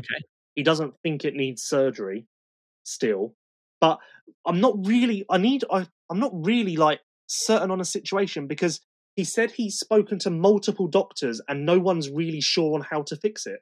Well, that's why I asked, because it's every time I've spoken to you, you've said, well, he's had a knee injury, but he's still able to do this, and he's had a knee injury, and he hasn't talked about it this week. So it's like, is it a knee injury? Is it like just old age? Is it like an effects of a previous injury? So no one really knows. I'm trying to find his quote, what he told me now. Because it's not like he's done an ACL or MCL or something like that. He doesn't know what it is, but he knows he's got a problem. Here we go.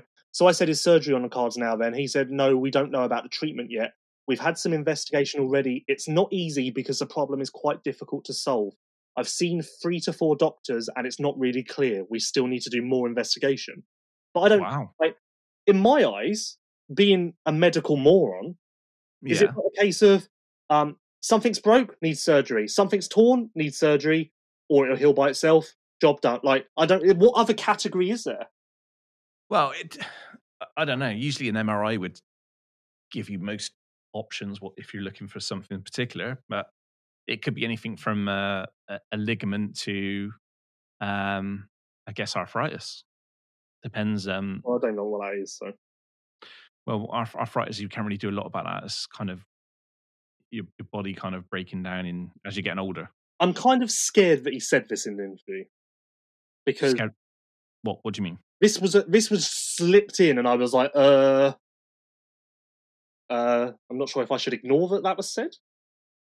He said, I can fix it, and we'll see if next year we can solve this problem and go for the last attack on the title. And I was like, you've never said that next year is your last year. Wow. What is that, a slip of the tongue? Or are we? And I literally was just stood there like, okay, we're just going to slide right past that. Yeah. Like, but yeah, just a little thought there. Ah. But that would kind of make sense, hey? Yeah, well, yeah, no, I think his contract with KTM ends at the end of next year, so everyone's presuming, I would bet money that at the end of next year he'll be done, but still, for him to say that in the middle of just a random chatter. Yeah. He has to be kicking himself this year, because if ever there was a chance to win that 10th World Championship, it had to be this year. Well, yeah, but you can't, like, only one person can win. Like, if ever there was a chance, well, he could have won it last year. Like, every year's a chance. I don't think you can. Okay, I'll to be 11 points off of the World Championship, that's a great opportunity, and obviously that knee's been a huge hindrance. And there was a lot of inconsistencies, wasn't there? Yeah, but like, I would argue that last year was more of an opportunity because he was really far ahead of Geiser and everyone else. And the Latvia crash, had it not been for the crash in Latvia, maybe he could have held up. Like, I would argue that was more of a missed opportunity than this year. Yeah. Well, either way, the last 2 years definitely, has eluded him getting that title. But even if he does end with 9, that's not going to be undone for a long time. What do you mean undone? Well, the next person to get to 9. Oh, right, yeah. Well, that is a question I want to have later on. Ooh. Okay. Who's going to be there first, Geiser or Herlings? Or Prado? Exactly. Like, that is a question. I haven't mentioned it yet because I believe it's in the Liat Ask Vice Anything segment. So we'll wait. Oh, that is the. Well, I think that person's got a T-shirt already. Next thing on my mind, but yeah. Do you want to do silly season now or after an ad? No, we're going to go for an ad, and just get a little refreshment, and then we'll be back. We'd like to thank Fly Racing, Liat, Planet Motor Holidays, Prox Racing Parts, Technical Touch, Hinson, KYB7, Even Strokes, Yoko Europe, Crossbox, and Talon Engineering. Congratulations once again to Carl Hutchins, who went away with the Formula Fly helmet. Fly Racing has redefined expectations in safety and performance with the Formula helmet. Tested on the most advanced equipment in the world, the Formula helmet's overall performance is best in class in both high velocity crashes as well as rotational and low speed impacts. Featuring Rayon technology, Conehead EPS and 12K carbon shell, the Formula's Advanced Impact System, AIS, introduced a new approach to both protection and weight reduction. Weighing only 1,290 grams, we believe the Formula to be the perfect combination of industry-leading innovation and ultra-lightweight design. Simply put, the Formula helmet has changed the game. Visit formula.flyracing.com for more. And 2 weeks' time, there's another chance to win a Formula helmet. We'll be back in 5. You are listening to the MX Vice Show. Talon wheels have been iconic in the industry for over 30 years. Designed, built, and manufactured in the UK. Talon wheels, sprockets, and footrests, and clutch baskets are used by professional riders like Jason Anderson, Zach Osborne, and Sean Simpson. Head over to www.talon-eng.co.uk for more info. Even Strokes is the newest e-commerce store in motocross. Built by motocross enthusiasts, Even Strokes understands your need and offers all of the products you need for a weekend at the track. Shop now for Yoko, Alpine Stars, Fast House, and more at evenstrokes.com. Liat, protecting riders from head to toe. Check out liat.com for more. Technical Touch have been supplying KYB OEM spare parts and factory kit suspension in Europe for decades. Many of the riders you see on track in the FIM Motocross World Championship are using KYB suspension from Technical Touch. Whether you are looking for factory kit suspension or KYB spare parts and oils, they have you covered. Shop now at www.technical-touch.com. Yoko have returned to Top Flight Motocross with a bang. The Yoko Vili collection is made with racing in mind and designed to be the lightest and most flexible motocross gear on the market. Go to yokoeurope.com to locate your nearest dealer or shop online. Hinson is the world-leading manufacturer of clutch baskets, clutch covers, clutch discs, and springs for both dirt bikes and quads. Hinson products are used by many leading riders like HRC Honda, Monster Energy Kawasaki, KTM Factory Racing, and Monster Energy Yamaha Factory Racing. Shop for Hinson products at technical-touch.com. The MX Vice Show. Welcome back to episode 50 of the MX Vice Show podcast.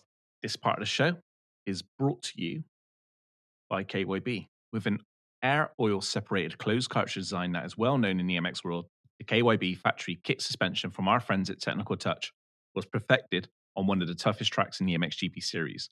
With all anodized internal parts and DLC coated inner tubes, internal friction is reduced to the minimum. By adding a mid-speed valve, KYB factory kit spring fork can be adjusted over a much broader range. One of the extra features of this factory suspension product is a custom spring collar, which provides more front wheel control and decreased comfort on jump landings. You too can experience the best in off-road suspension that is used by the likes of Jeremy Seawer and Ben Watson. Head to technical-touch.com, KYB-factory-kit-suspension-info for more information. Lewis, guess what? What? I sent an email to Technical Touch this week. Oh, God, you didn't mention a link, did you? No, not the link. Oh. But I've spoken to them about getting KYB factory suspension on the Kawasaki. Well, on a loosely related point, as I was listening to you read out the Technical Touch sponsor read there, yeah, I was thinking, because what got me thinking this is when you said perfected on one of the toughest tracks in the MXGP series. That's obviously. I know where you're going with this. Stop that. I am not going around fucking Lommel. No, but that's obviously Lommel. I was thinking, actually, how cool would it be to? It would be so easy for anyone, even people in Britain, to get proper KYB suspension from Technical Touch, do a little 3-hour drive over there, and then take your brand new suspension to Lommel, the one place where you do need it. Like that would be, like, as a whole, as a package, I feel like that whole experience would be quite cool. They do that. Yeah, but I mean, that's they what I mean. offer that service. That's what I mean. People should do that. Like, It's fucking cool, isn't it? Experience. Yeah. You can tick a lot of boxes there, can't you? I'm actually going to pay for this experience. I'm going to buy some. Oh. Yeah, this is not a freebie. They're doing me a good price, but I'm last ride? That's besides the point. I'm riding because... I feel like it's been a while, hasn't it? Yeah, it has been. It was 3 weeks before... 4 weeks before lockdown, something like that. What? This lockdown or the first lockdown? Oh, fuck off. This lockdown. Oh, I was going to say, that's like February. Yeah, I don't think I've rode since... I don't know. October? Oh, No, September. Oh, that's not that long then. Yeah, Rob's saying 5 weeks. Yeah. Yeah, it was September. Yeah, I'm getting the bike ready for when we come out of lockdown. I'm actually getting my body ready for when we come out of lockdown. And I've already signed up to the 2021 Corsham Schoolboy Scramble Club. All right. So, yeah. Oh, in the vets, 45 plus now I am. Well, seeing as you will be getting in the competitive spirit in 2021, would you like to get in the competitive spirit right now? No. Okay. Yes, of course I would. I would love to. I love nothing more than playing this game. It's so great. Okay, well, that game can only be even strokes. Are you smarter than a Burfield or a Burf? I can't remember what I used to call it.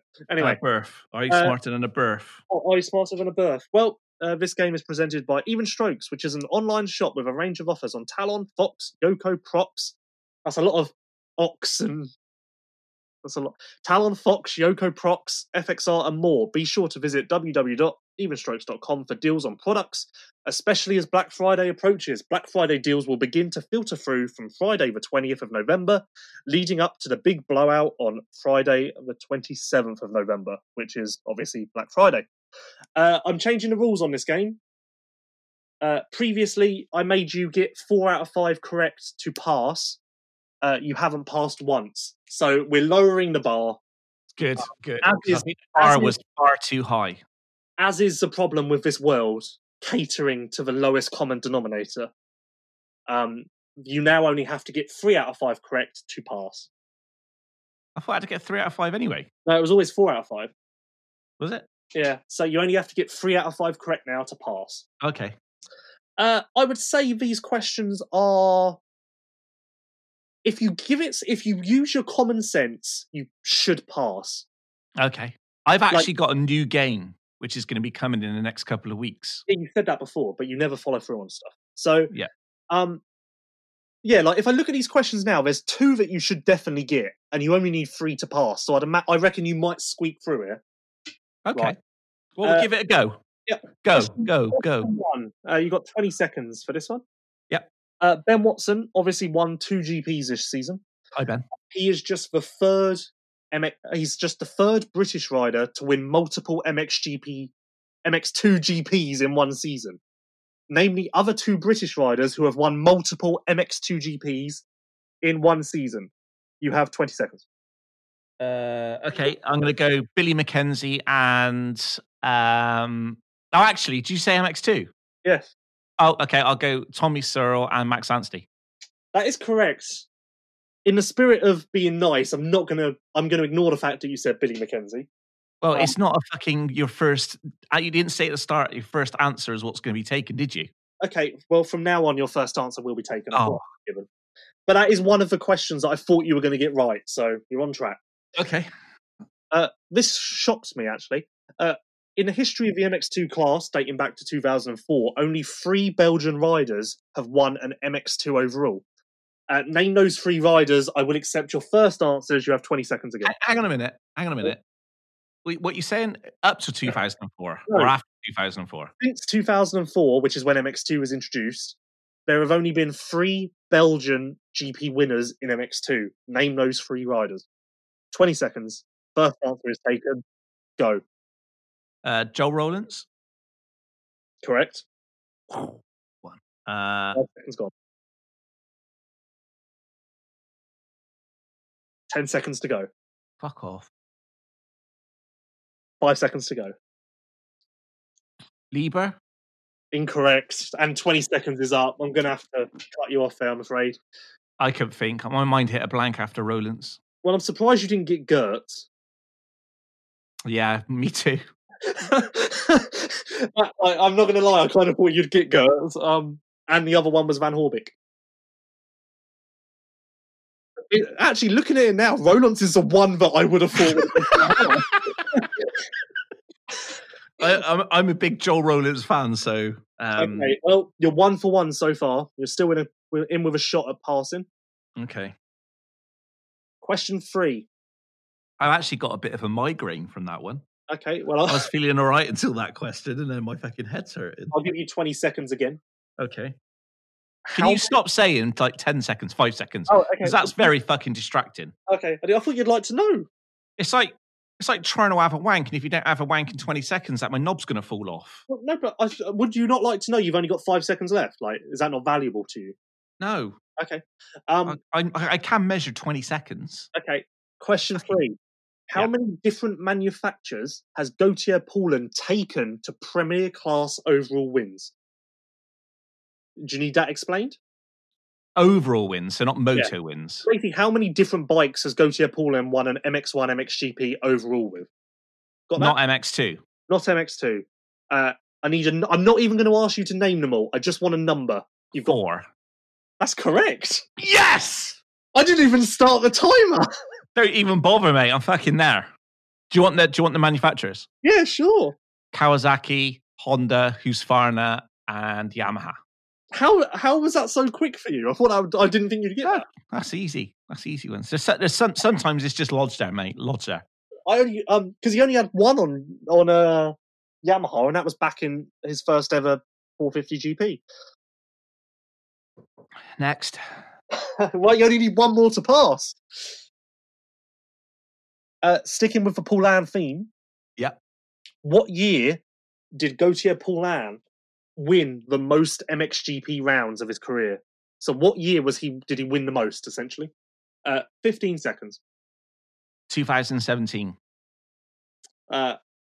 That's maybe you only used 3 seconds of the allotted time there.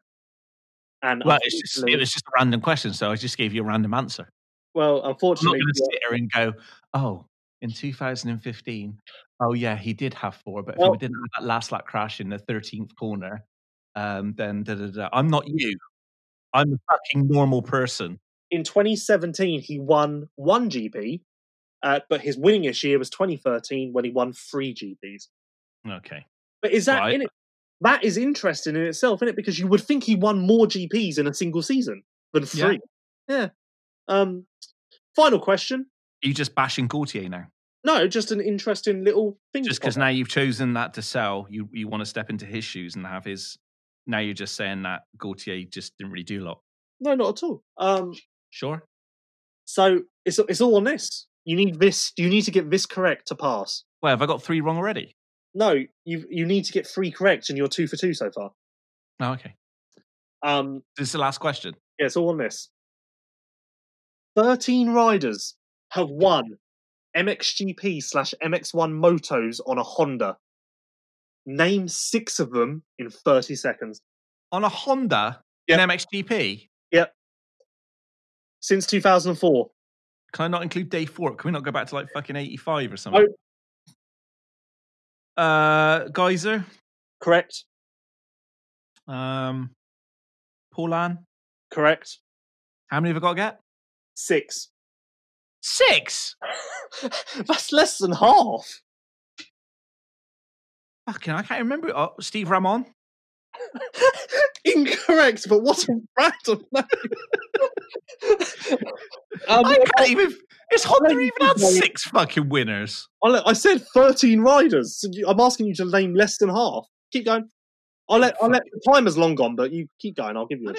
I could be here till next week. I still wouldn't fucking get them. We'll just try some more. What did they even do before Geyser? Oh, stop the timer.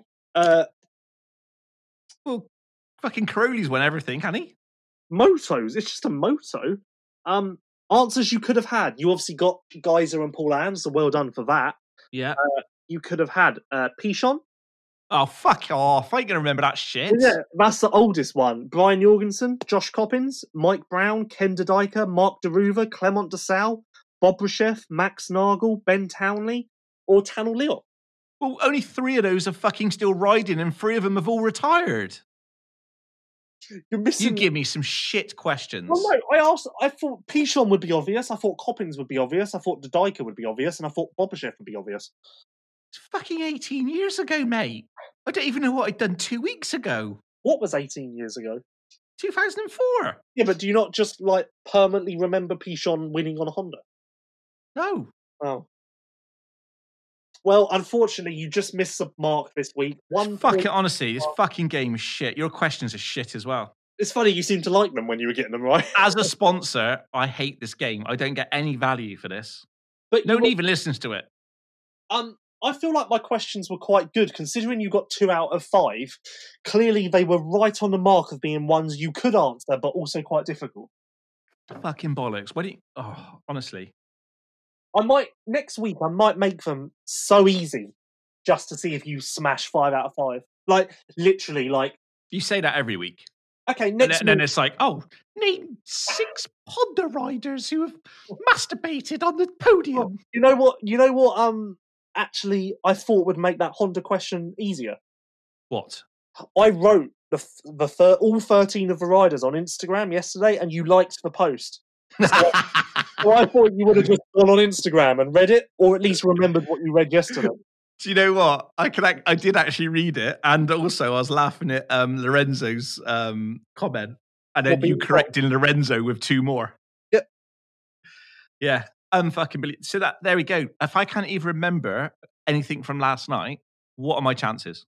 Okay, next week it's going to be. I'm going to make them like it's going to be the most boring question segment for people to listen to, because I'm going to make them so easy, such as, let's see, how many world titles has Caroli won? 9. That's the type of stuff you're in for next week. So stay tuned for that. Brilliant. Be the fastest fucking segment ever. Right. Let's get on to something more interesting. Silly season? Silly season. I love silly season. It's the only reason why I do this podcast show. Well, not sure what you're going to do once silly season ends. Talk about next year's silly season. Well, actually, that's an interesting point, because already when you look at it, Sewer is up. Like, there's some interesting stuff to go on there. Caroli's up next year. Like, there's some interesting ones still. But anyway, so where do you want to start? Let's start MX2. There's not really any MX2 silly season to talk about. Let's go MXGP. I'm more, instead of a class, I more meant like what team do you want to start with?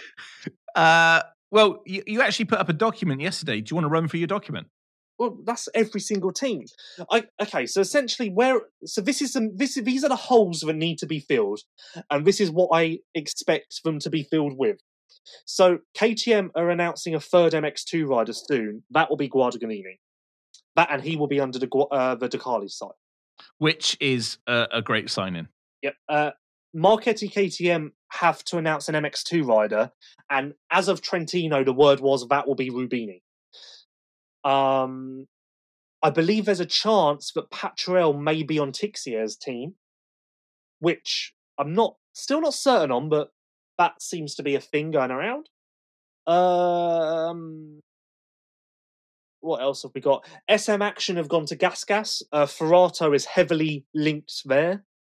I don't know who else they have riding for them, but they aren't doing MXGP anymore, so they'll be MX2 and EMX 250. So Ferrato on an MX2. Yep. Asamoto Honda, Uslan's out because he's got to go to MXGP. And I think there might be a chance Rubini stays. I personally think Rubini needs to stay, but so not sure what they're going to do as a whole, but Facchetti is linked to an MX2 seat there. Honda SR Moto Blues have Nathan Watson in MXGP. Not sure what else they're going to do. Van Horbeck and Guillot are both out. Honda 114 Motorsports are cleaning house, and I believe they won't be going the Australian route. Ruben Fernandez is linked heavily to one seat. I don't know who the other seat will be. JWR, they're cleaning house. Anton Gull isn't returning, and neither is Cornelius Tundel. I believe Usland will be there. Yeah, that's a good shout, I think. The Swedish connection there. Yeah, Usland, not sure who else. Jackie Martins is also cleaning house. I believe that will be Jacoby and Chervelin. Jacoby at 100% on. What about Artem? Artem's out. I don't know where Artem's out. No! I think Artem would be kicked out because of his money, but he's out apparently. Oh, Jesus! But I'm 100% on Jacoby. I believe Churvlin. Can you find out where Artem's going? I believe Churvlin was testing the bike at the weekend. I don't know if he's signed yet, but he's most likely to be the second rider there. Gebben, they're going to go from a 3-rider team to a 2-rider team next year. Vlanderin's one of the spots. The second rider will be announced soon. It's not going to be Tonus. It's a feel-good story that I was made to promise that I would not say. Dylan Walsh? No, it's a feel-good story. A feel-good. What would be feeling good? Here is a bombshell for you. Can you give me a little idea? Like maybe a little clue? He deserves the ride. What, and he's in MXGP at the moment? Questionable whether you'd say that. Anyway, the new rumour that landed... I know. Okay, don't say it because I was made to promise. The new rumour that landed in my phone less than 24 hours ago that is a SDM Corse Yamaha, the team that Fernandez and Churvlin rode for this year, may be a beta team next year. Oh, wow. That is hot off my phone less than 24 hours ago, and I heard of this through them approaching a rider to ride the beta. So, to me, if they're talking to riders about that, it seems fairly concrete. But that is a shake-up. That is, if that happens, that's a big move because who's going to ride that bike if it does happen? Because they've got a really good Enduro bike. Well, they recently were developing this bike, weren't they, with Jake Weimer and people? I can't remember the exact details on it, but that is a word. That's a fresh rumor from my phone. Wow. Kawasaki still have to announce their second seat. That'll be Monticelli. And yeah, that's about all of the empty. Have you got anything to say on the Monticelli? We'll talk about that when the penny drops. Okay. Obviously, all of these are speculation on my part, but this is what I believe I know. So, and that is literally every empty seat within the paddock. I don't know what Tonus is going to do. I believe there's a new team of sorts or something. I don't know. Like, I got rough details on it in Trentino, so I'm not like really sure on what the situation is. But I believe there could be a new team or a new team stepping up or something that he's linked to. I don't know what Van Horbeck's going to do. I would bet on him retiring. Guillot, I spoke to Guillot in Trentino, and he asked me whether I thought he should pay for a ride, and I said, no, I think you're too good for that. So I don't know if I influenced his decision there. Good work. Not sure if I've done something there. Yeah, I think that's all the empty seat. But that's basically where I see things shaping up at the moment. Obviously, a lot of rumours there, a lot of speculation on my part. From talking to people, from being at the races, that is what I think is going to happen. I kind of rattled that off really quick, but yeah. No, that was good. That was good. So we got MXGP obviously moving. We got MX2, which you described. There's a few movers and shakers in EMX 250. I know you didn't want to talk about it, but one of the biggest ones was Jeremy Sidal going down to Metal. Yeah, I feel quite sad about that because he's too... Well, this is actually an interesting one to discuss. Yamaha are in a weird spot, I feel now, because they're obviously locked and loaded with a 3-rider MX2 team for next year. Gertz, Renault, Beniston. Yep. None of those riders are going to be going anywhere anytime soon. They're not. They are all young and products of the Yamaha family program, pyramid, blah, blah. Haven't won world championships, so they're not forced to go up. Whereas Vial wins this year, he's on a 450. You're kind of missing, you're kind of jumping very far away from my point now. So Yamaha are in a weird spot. So unless one of the riders drastically underperforms, I can't see anyone being cut from that team. No, they're there for a while now. Yeah, which means that anyone on the Hutton Metal program is kind of met with a bit of a brick wall because there's almost like, yeah, you do really well on the Hutton Metal EMX 250 program. Yeah, your next step is Kimia, but they're full. Like, so I kind of don't really know how. And now that they've lost SM Action to GasGas, they've kind of lost their secondary spot to place people.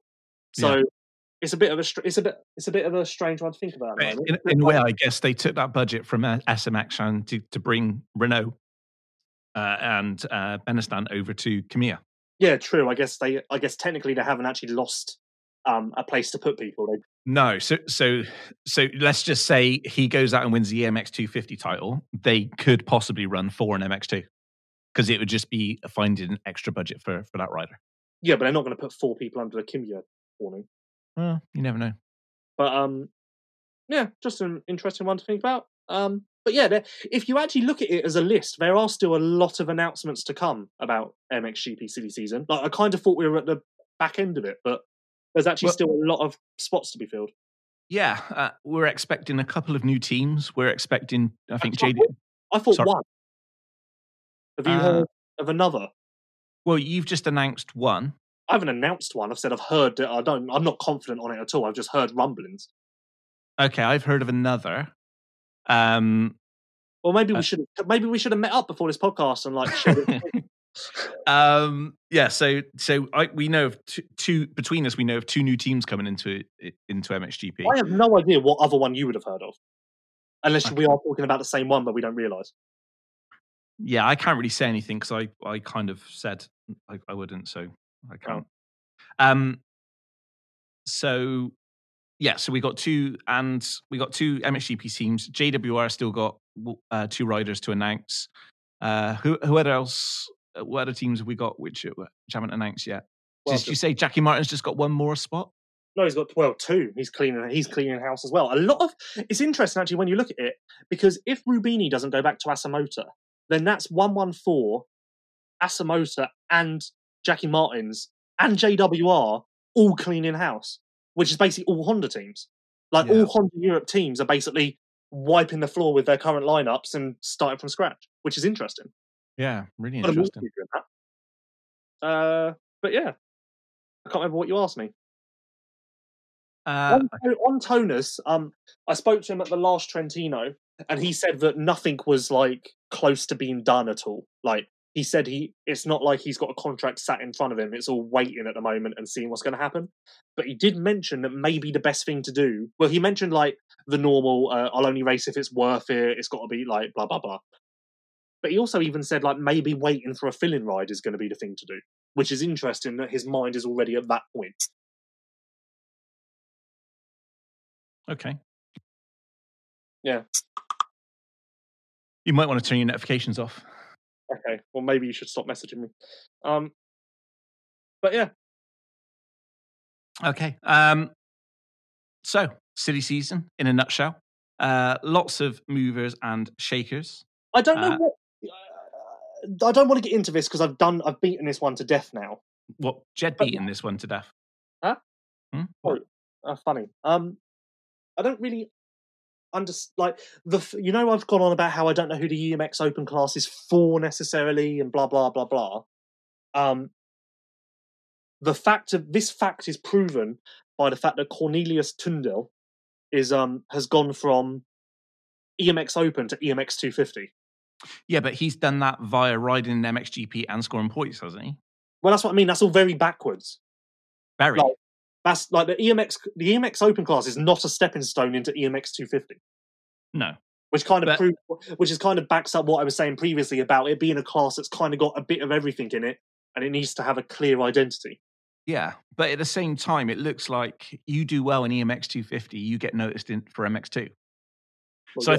I think a lot, like the Fredriksson, who's now gone to Bud Racing, and Tondau and people like that. These are big Scandinavian kids, like huge on a 250. So they're obviously, big enough to handle a 450. There's more options in a 450, and the bikes are cheaper to run. Blah blah blah blah. But I guess they have to do these things to then order to get, a bit of coverage to get into the EMX 250, which is the natural progression for a young rider into MX2. Yeah. So I think I just answered your question quite well. I'm not going down deep into it. I'm just saying as a surface. Like I think the EMX 250 works perfectly. I've not said anything about EMX 250. I thought you did.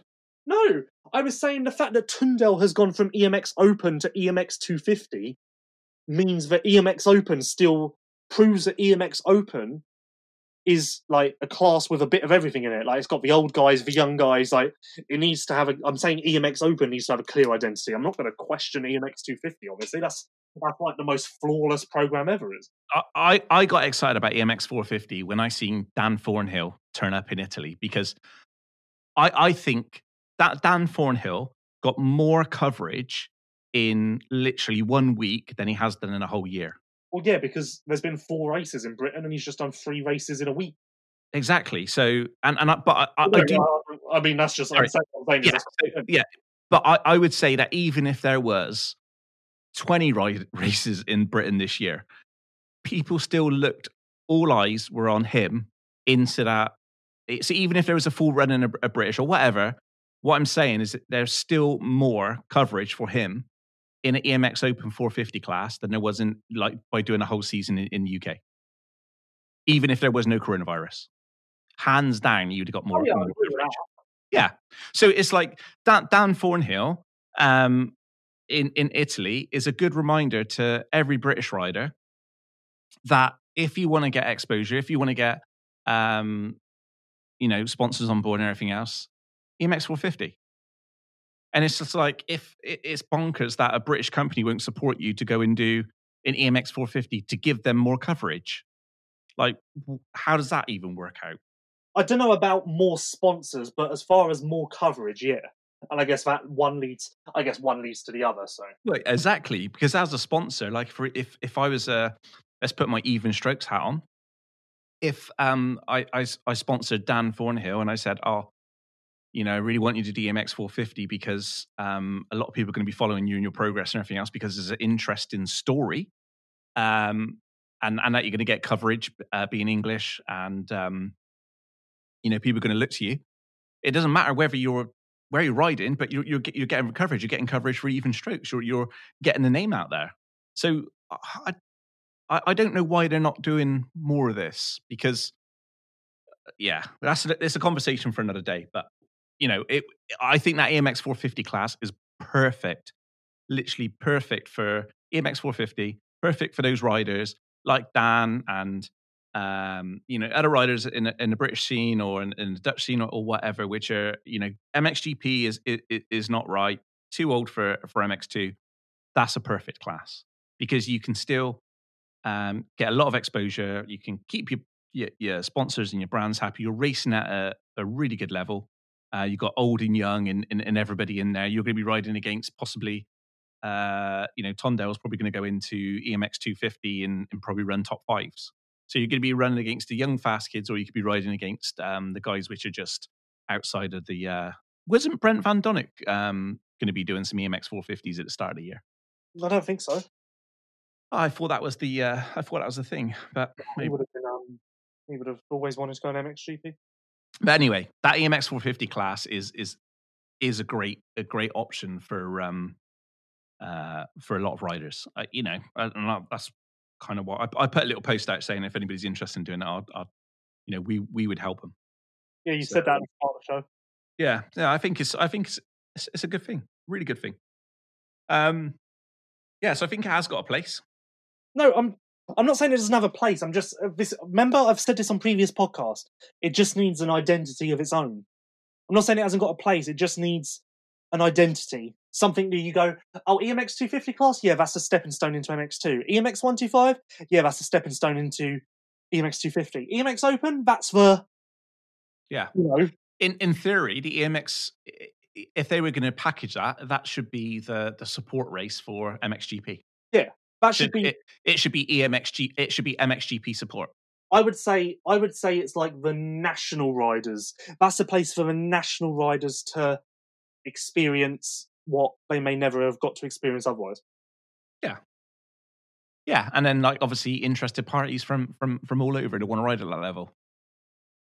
You're always going to be up against the hometown riders that wherever country you're going to be in who excel at those tracks.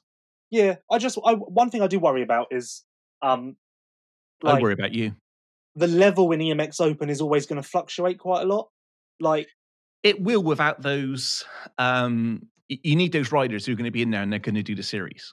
Well, I'm more meaning in the sense that like in the Trentino when EMX Open were all 3 of them, Jimmy Clochet, Yeah. who is some people. French guy. Was that on Bud Racing? I don't think he was on Bud, but some people might recognise the name from European Supercrosses or stuff. Yeah. He's in as a wild card and was clearly the best rider.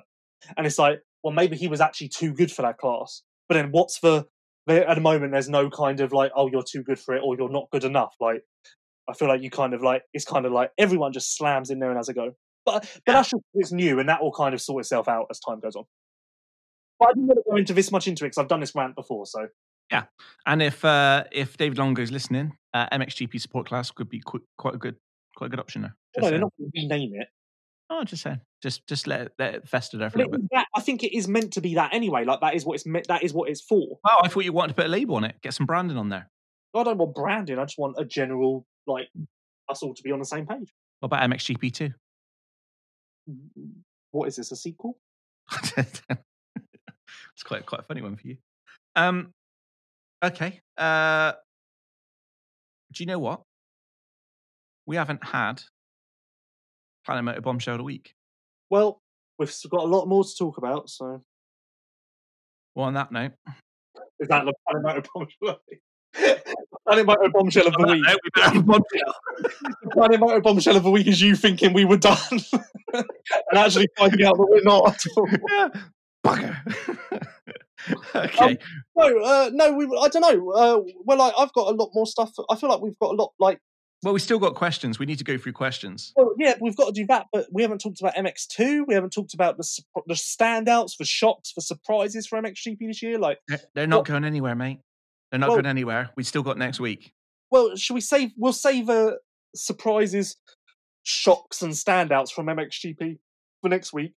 Yeah, let's talk about that a bit more in depth when we're, because that's what we're going to be talking about. That'd be good.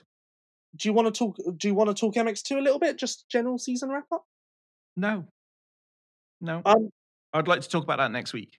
I'd like to shine a light on one thing quickly. Of course you do. Let's go. You may have heard that I have driven the Ben Watson bandwagon. Oh, to literally stalker level 7. You may have heard that I was the conductor on said bandwagon.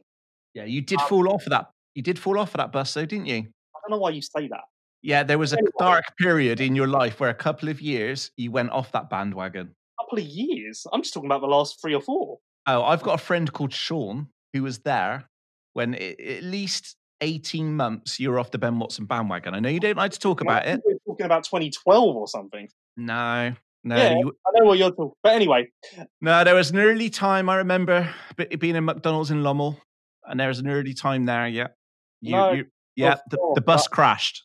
No, you're far off with that one because this was your first year in Lommel for quite some time. You're actually worried now because you know that Ben's probably listening to this and he's going to be like, "Oh my god, Lewis didn't believe."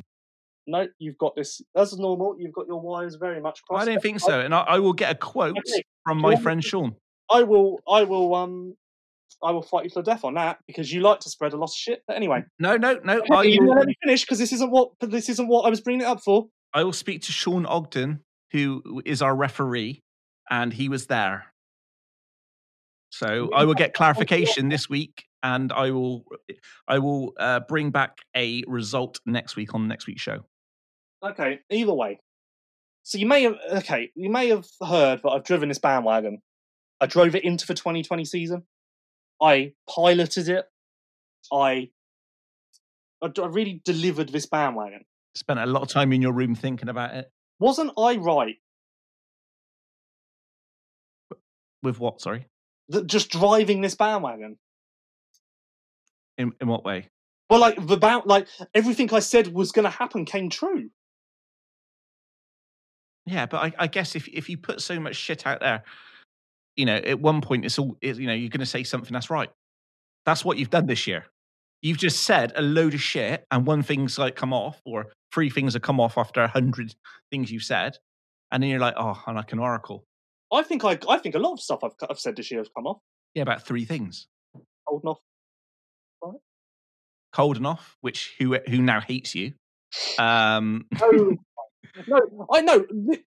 Can we just No, if you're walking through the pit lane next year and he's on his bike going to track, he is definitely 100% going to run you over. But the point is, he won't even look back as well. He will literally just hit you. He'll probably wheelie over you with his mechanic on the back and won't even look back. I'm trying to get to a point here. You'll just be like led in, like, the point. I'm trying to get to a point. That was an opportunity. I'm trying to get to a point here. What point is that? 5 out of 6 podiums in the last 6 rounds and 2 out of the last 4 wins.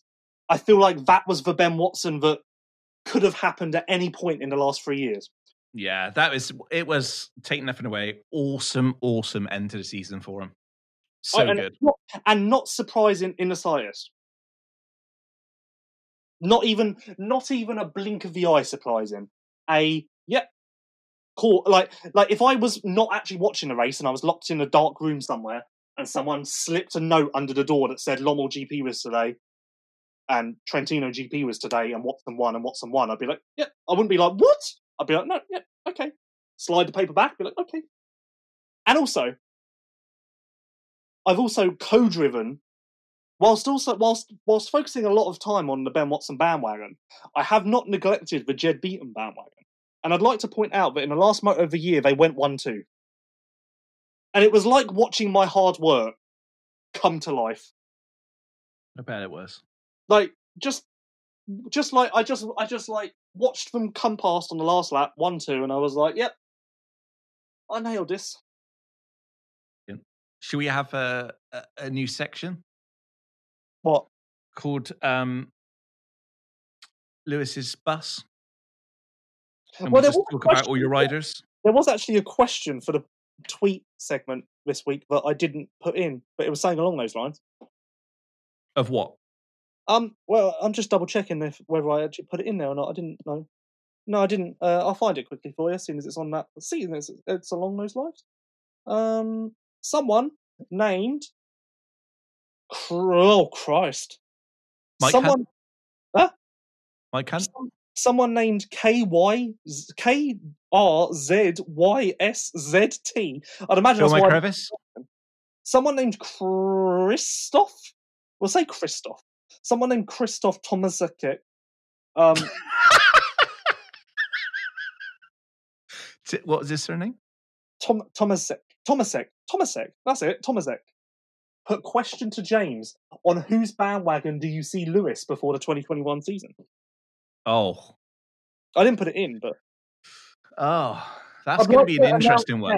I'd like to announce now, formally announce. Yeah, I have re-signed with the Ben Watson bandwagon for MXGP.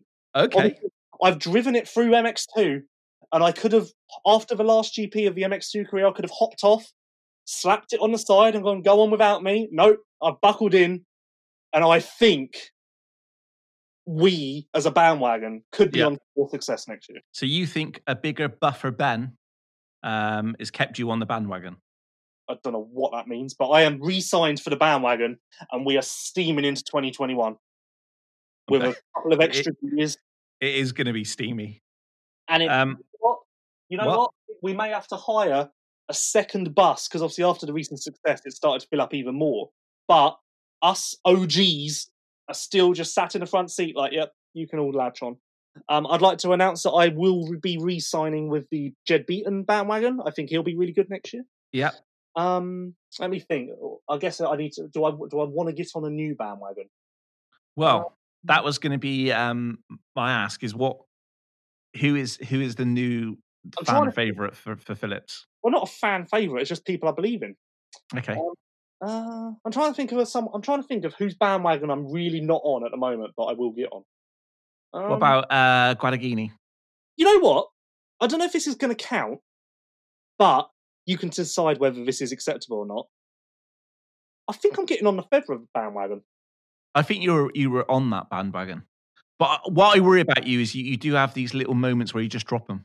No, I'm on the Federer bandwagon to a point where when it comes to like splitting up the pie for like, I'll give 50% chance to Geiser for winning the title, 40% for Herlings, blah, blah, blah. I will give Federer a percentage now, whereas I didn't do that at the start of this year. So I think that counts. Here's a little one for you. Is he a contender next year?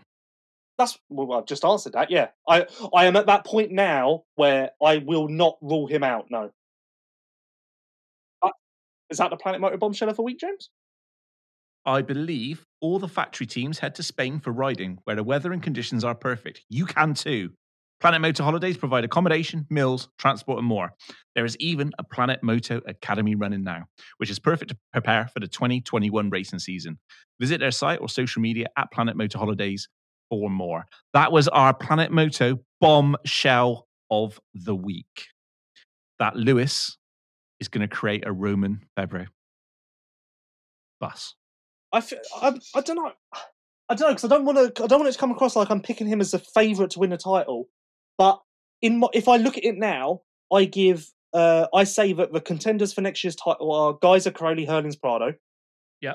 Dua, Febvre. No, yeah. Wait, I feel like I'm missing someone. No, yeah. Watson. Okay, here's a question.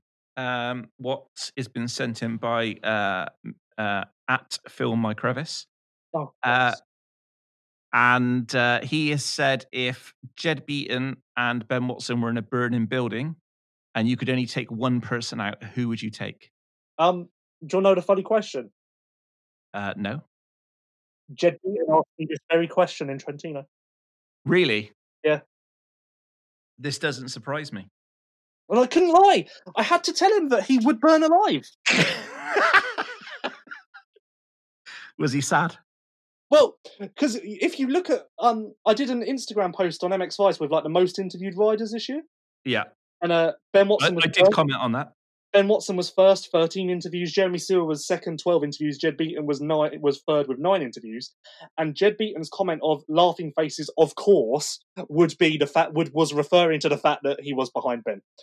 That's fantastic. That's a good point. If you do like to bench race, if you do like these little facts from Lewis, then head over to Instagram at MX Vice. Twitter is at Motocross Vice, where Lewis does love to talk. So if you have any questions or if you want to bench race, and we also do have a Facebook group that we're trying to push forward. It's kind of more British stuff, but we're kind of like... I kind of crashed and burned that group, but I might bring it back now I've got time. Actually, can I have a rant? Do you know what really grinds my gears? Oh, yeah, let's do it. You know what? What? I might make this grind my gears thing a regular thing, because when I was in Trentino, there was a lot of stuff that I would rip down to grind my gears. Yeah, okay. Do you know what grinds my gears, though? Let's grind them. We have done 13 GPs in 6 weeks. Yeah. And have a lot of mechanics, a lot of teams, a lot of media. But we are one of the few media, especially independent media, who went to every single round. It was a lot of travel. It took a toll on everyone in that paddock. At the end of Trentino, we were all in there like, fuck me, this was difficult. The other thing as well is explain to everybody, how many COVID tests did you have? 16. 16 COVID tests. Like, forget... Right, one thing is the actual COVID test in itself. The second thing is how long it takes to have the bloody COVID test and queue up, 2 meters apart. The third thing is the cost. 16, we have 4 employees times by 70 quid. Well, no, because those 16 include some free ones. Ooh, how do we get a freebie? The English ones are free. Oh, it's just the ones in different countries we pay for. We had one in the NHS, which was free. Yeah, true. I thought you paid for the one which 24 hours though. No. Oh, okay. But anyway, do you want me to grind my gears? Yeah, let's grind them. Just the fact of we are one of the only independent media who went to every single round of MXGP this year. And that involves a lot of travelling. That involves a lot of queuing up for COVID tests and a lot of this and a lot of that, and walking around talking to people and trying to understand what's going on. So I could have that conversation with DeSalle to tell people on this podcast about what happened with RCH yet. But people seem to think that I have 75 hours in a day and I can go around and give every EMX Open rider a slap on the arse and be like, go get them. Go get them. No, I haven't got that time. I cannot, as much as I would love to absolutely cheer my heart out for every single rider and be like, right, it's Saturday today. I'm going to interview 72 riders. Unfortunately, wake up. The real world doesn't work that way. We all have to adhere to time restrictions, and we've all only got 24 hours in a day. And you know what? Sometimes not everything gets done. Not everyone gets that pat on the back and that shoulder barge and that way, you go get them. You've got to just, like, a little bit of, like, realistic thinking, please. But what about the for betters in this world? Like, I feel like people expect, like, I don't know what people think happens. Like, I'll be honest, right? So when I had this half an hour discussion with DeSalle, right, about his, like, off the record about his retirement and America and, like, regrets and dream, like, just general chit chat and shit. Yeah. While that was going on, the EMX Open moto was going on. But I thought to myself, you know what? It's more value to the sweet people listening to this podcast for me to be having this conversation now, because this is what people want to know about more. And I'm here.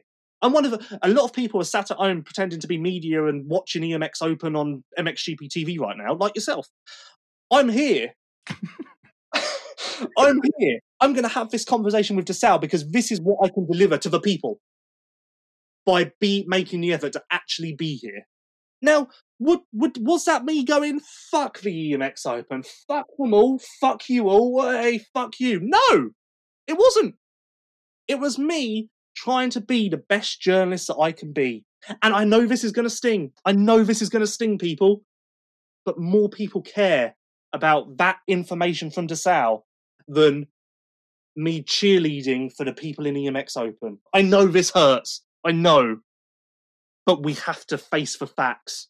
And does that mean that I'm just going to ignore the EMX Open people? Not at all. Now that I actually have time, because as I mentioned, 13 GPs in 6 weeks, I spent a lot of fucking time booking flights and sitting in airports. Now I've got the time, I have plans to talk to these EMX Open people because, again, hate to break this to you, they weren't a priority. But I have time now, and I can talk to these people and shine a light on them. But all I ask is patience. That's all I ask. I'm not asking a lot. Driving the Ben Watson bandwagon is a full-time job. Yeah, but aren't we supposed to generate all our own money and work hard to promote other people to then not get thanked? It's not even that. It comes down to when I wake up at a GP, I think to myself, right, I need to be the best journalist I can possibly be today, and I need to emulate the people who I grew up reading and still listen to their stuff, like the Mathises, the Wygants, the Adam Wheelers of the world. I need to bring that level from America to GPs. And what does that mean? Do I need, like, you will admit, when I first started in GPs, I was way too obsessed with, like, I've got to be on my laptop at all times and blah, blah, blah. Whereas now I've kind of grown into my role a bit where I'll spend 4 hours walking through the pits just chatting shit with everyone, because that is where the valuable relationships and information comes from. Who taught you that, Lewis? They didn't teach me. It was just more me, like, growing into confidence. Who taught you that, Lewis? Okay, I guess you want to take some credit here. But my point is, just a bit of, like, time. Just give me just a bit of pay. Like, this really just boils down to the people that want me to bloody interview every single EMX Open rider on the line. And I just can't do it. Just can't. Because the MXGP and MX2 is what people care about. Do you know what grinds my gears? When I talk a lot? Nope. When I never get credit for anything. Oh. Well, unfortunately, you won't get credit for that rant either, because no one's got time for that. Right, let's go for a break. We need a break after that. I'm going to have to go and get some fucking tablets. I had a 5-hour sleep after Tesco's yesterday, and I think I'm going to need a 10-hour sleep after this podcast. I thought you quite enjoyed that, man. It was great. Yeah. Do you know what? I feel you, and I do get frustrated with the shit I read online. I probably shouldn't read it online. I think the best thing I do now is I don't actually react to it, where before I used to take everything personal. And I know that we do the best that we can do, given what we do with the resources and the time and everything else. Like, no, there's no one that works harder, hands down, in this industry, in media, than us. But what we produce between the smallest of teams and the smallest of budgets is unbelievable, and the level that we get to. So, you're quite right. Was it 13 GPs in 6 weeks? Incredible. Normally, when we'd have 2 GPs in a row, weekend off, that provides the time to then shine a spotlight on other things. Unfortunately, with the way this year's been so fucked up, through September to now, all we've been able to focus on is MXGP race to MXGP race to MXGP race. But now, a bit of normality will come back, which is amazing. How about we all just realise what's going on in the world? Yeah, I do think a lot of it is usually when someone's shouting and screaming, they're under a lot of pressure themselves. So not you shouting and screaming. I mean the people who kind of moaning and that sort of stuff. So they're usually under a lot of pressure themselves. And these teams obviously or people riders, they want to get exposure themselves and they want to do stuff. But there is ways of getting exposure rather than just saying basically how shit we are in how great other things are. At the end of the day, like they're probably frustrated themselves in the fact that they probably haven't done the best job that they would like to keep their sponsors. So it's easy to literally hit us with something. I'm just trying to come up with some theory of, but yeah, I'm sort of That's fine. It's my grind, my gears. You don't need to contribute. You don't need to justify. Okay. Right. Brought to you by Fly Racing, Liat Planet Mode Holidays, Brox Racing Parts, Technical Touch, Hinson, KYB, Seven, Even Strokes, Yoko Europe, Crossbox, and Talon Engineering. That was brought to you by KYB with an air oil separated closed cartridge design that is well known in the MX world. The KYB factory kit suspension from our friends at Technical Touch was perfected on one of the toughest tracks in the MXGP series, with all anodized internal parts and DLC coated inner tubes. Internal frictions reduced to the minimum. By adding a mid-speed valve, the KYB factory kit spring fork can be adjusted over a much broader range. One of the extra features of this factory suspension product is a custom spring collar, which provides more front wheel control and increased comfort on jump landings. You too can experience the best in off-road suspension that is used by the likes of Jeremy Seawer and Ben Watson. Head to technical-touch.com/KYB-factory-kit-suspension-info for more information. We'll be back in 5. You are listening to the MX Vice Show. Technical Touch have been supplying KYB OEM spare parts and factory kit suspension in Europe for decades. Many of the riders you see on track in the FIM Motocross World Championship are using KYB suspension from Technical Touch. Whether you are looking for factory kit suspension or KYB spare parts and oils, they have you covered. Shop now at www.technical-touch.com. Yoko have returned to Top Flight Motocross with a bang. The Yoko Vili collection is made with racing in mind and designed to be the lightest and most flexible motocross gear on the market. Go to yokoeurope.com to locate your nearest dealer or shop online. Talon wheels have been iconic in the industry for over 30 years. Designed, built, and manufactured in the UK, Talon wheels, sprockets, and footrests, and clutch baskets are used by professional riders like Jason Anderson, Zach Osborne, and Sean Simpson. Head over to www.talon-eng.co.uk for more info. Even Strokes is the newest e-commerce store in motocross. Built by motocross enthusiasts, Even Strokes understands your need and offers all of the products you need for a weekend at the track. Shop now for Yoko, Alpine Stars, Fast House, and more at evenstrokes.com. Liat, protecting riders from head to toe. Check out liat.com for more. Hinson is the world-leading manufacturer of clutch baskets, clutch covers, clutch discs, and springs for both dirt bikes and quads. Hinson products are used by many leading riders like HRC Honda, Monster Energy Kawasaki, KTM Factory Racing, and Monster Energy Yamaha Factory Racing. Shop for Hinson products at technical-touch.com. The MX Vice Show. Welcome back to episode 50 of the MX Vice podcast show. 50 episodes, Lewis. Can't believe it. It sounds like a bit like a bigger number now, doesn't it? Like for some reason, 50 sounds like a bigger number than 49, which I guess isn't mental because it actually is. Well, the other thing as well is how long have we been doing this now for? Because if this is 50, it's 52 weeks in a year, but is it 2 years we've been doing this? Or it should be much higher. Yeah, we've kind of done one every 2 weeks, haven't we, instead of on average. Well, it's kind of your fault. Yeah, definitely. Yeah, I got to put my hands up to that one. The final part of the MX5 show is brought to you by Talon Engineering, the industry leaders in aftermarket wheels and sprockets. Teams like Rockstar Energy, Husqvarna Factory Race in the USA, Rocky Mountain ATV, MC KTM, Bill Base Honda, and more put trust in the same wheels that you can get your hands on. Get more Talon information at talon-eng.com. For those out there that are looking for a new set of wheels, keep your eyes posted on evenstrokes.com. We've just had a Black Friday taster where you could have saved 10% on your Talon wheels.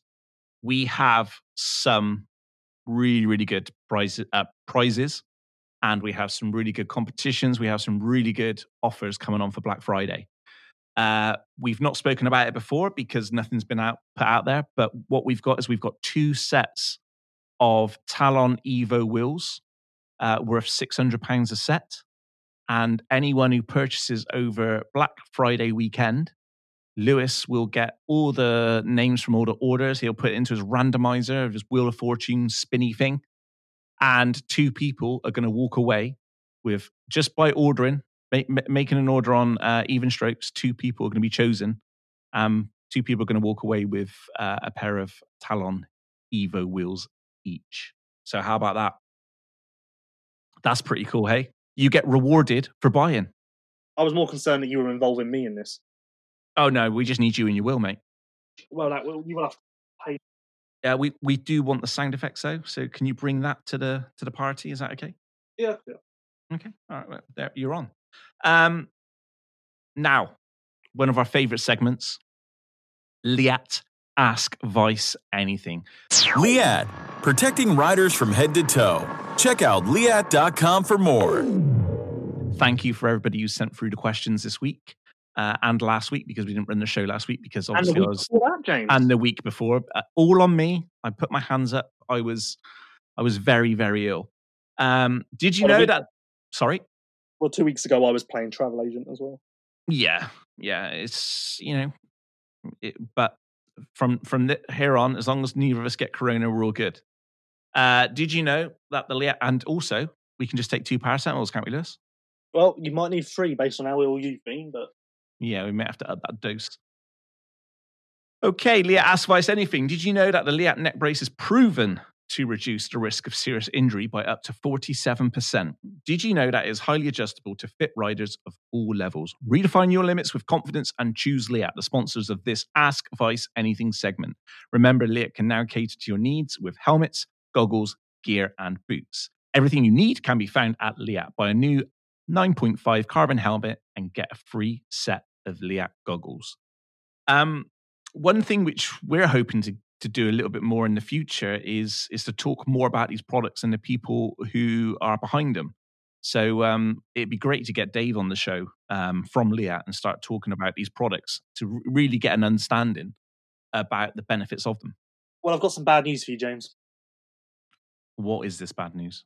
It's been great doing this show with you, and I will still be here with you, but I'm going my own way and starting a new show in the MX Vice podcast network. Thank goodness. Does this mean I can retire? No, you'll still be on this show until a replacement out there. Okay. I did offer Tommy Selva a job of replacing you. He actually declined, so who knows? Really? Well, he probably did. I can't remember. I think he just ignored me, which is probably more likely what happened. Same, yeah. But I will be. We'll talk about the end of the show. But I will be. The MX Vice podcast network will be growing beyond this one steaming pile that you are involved in. That's good. So you're going to be doing something way more professional? Pretty much. Can I be part of it? No, you can't. Okay. We're trying to get you out of this one. Okay. Just think, we would have had 2 weeks extra of shows in the last 3 weeks. If you want to hold on to that for a little bit longer, that's great. Matt Jones, can Geyser go on to matching Evert's 10 titles? It's interesting, isn't it? How old is he? I'm just Googling that now. 24. What? So, 10 titles. Well, if he's going to go as long as Crowley, then you would think that 10, that's only 6 more. But I can't see him going that long. I had no idea he was only 24. But is it possible? I would say him. I don't think. Well, actually, someone told me that on Dutch TV, we've obviously speculated a few times that at the end of Hurlin's current contract, which runs out end of 2023, he'll retire. Yeah. Someone told me that on Dutch television he said that. Oh. I'm not certain because still haven't seen this. So, but I don't. Hurlins isn't going to stick around long enough to hit 10 world titles. No. So it's the next most likely Prado. Well, that's what I was going to say. The Geyser or Prado. I don't know who I'd bet on. I actually don't know who would, like, Geyser's got 4, Prado's got 2, but Prado's also 19. Yeah, I think Prado, for me, Prado's got to be the, I don't know. Out of all of them, looking at who they've got to race against, how many years they got left. But there again, does Prado up sticks and go to America at some point? No, he won't. But, no, it's interesting from the, like, so Geyser's clearly got time on his side to do it. But so has Prado. But Geyser is always going to have to deal with Prado, whereas there will come a time when Prado doesn't have to deal with Geyser, Hurlins, Crowley, or anyone in that group, if you get what I mean. So that could be the time for Prado to really stack them up. But if this now, that's what I mean. 2020 has changed my opinion on Geyser completely. And if he went on to win 10 world titles, yeah, I can see that now. Yeah. I mean, don't get me wrong, it's still that's a massive number, and maybe no one ever will. No, the more I think about it, the fact that he'd have to win every year for the next 6 years, which will take him up to his 30th birthday and win consecutive titles. Yeah, but that's on the basis that he retires when he's 30. If he goes as long as Caroli is, then the numbers then stack up a little nicer. Still, but that's 6 titles from 8 years. I mean, that's a huge number and a huge amount of consistency. I would probably say it's not. I reckon Geyser will end on 7 or 8. Yeah. 6, 7, 8. Hey, who knows? I didn't see him winning this year, so I had my money on KTM 1-2-3. So what do I know? I would ask what you know as well. I thought you. I really want to bring back the percentages that you gave Hurlins for winning this year. Yeah, but then you're going to make me argue the fact that he was 60 points up after 5 rounds or whatever it was. Okay. So. Okay.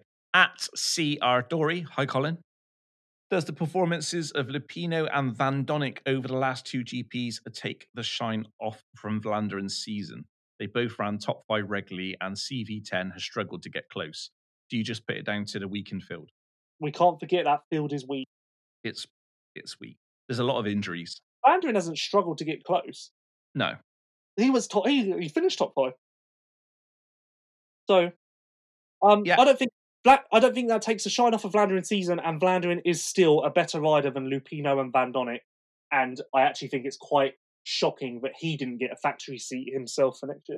He must have been close to the Kawasaki one. Must have been.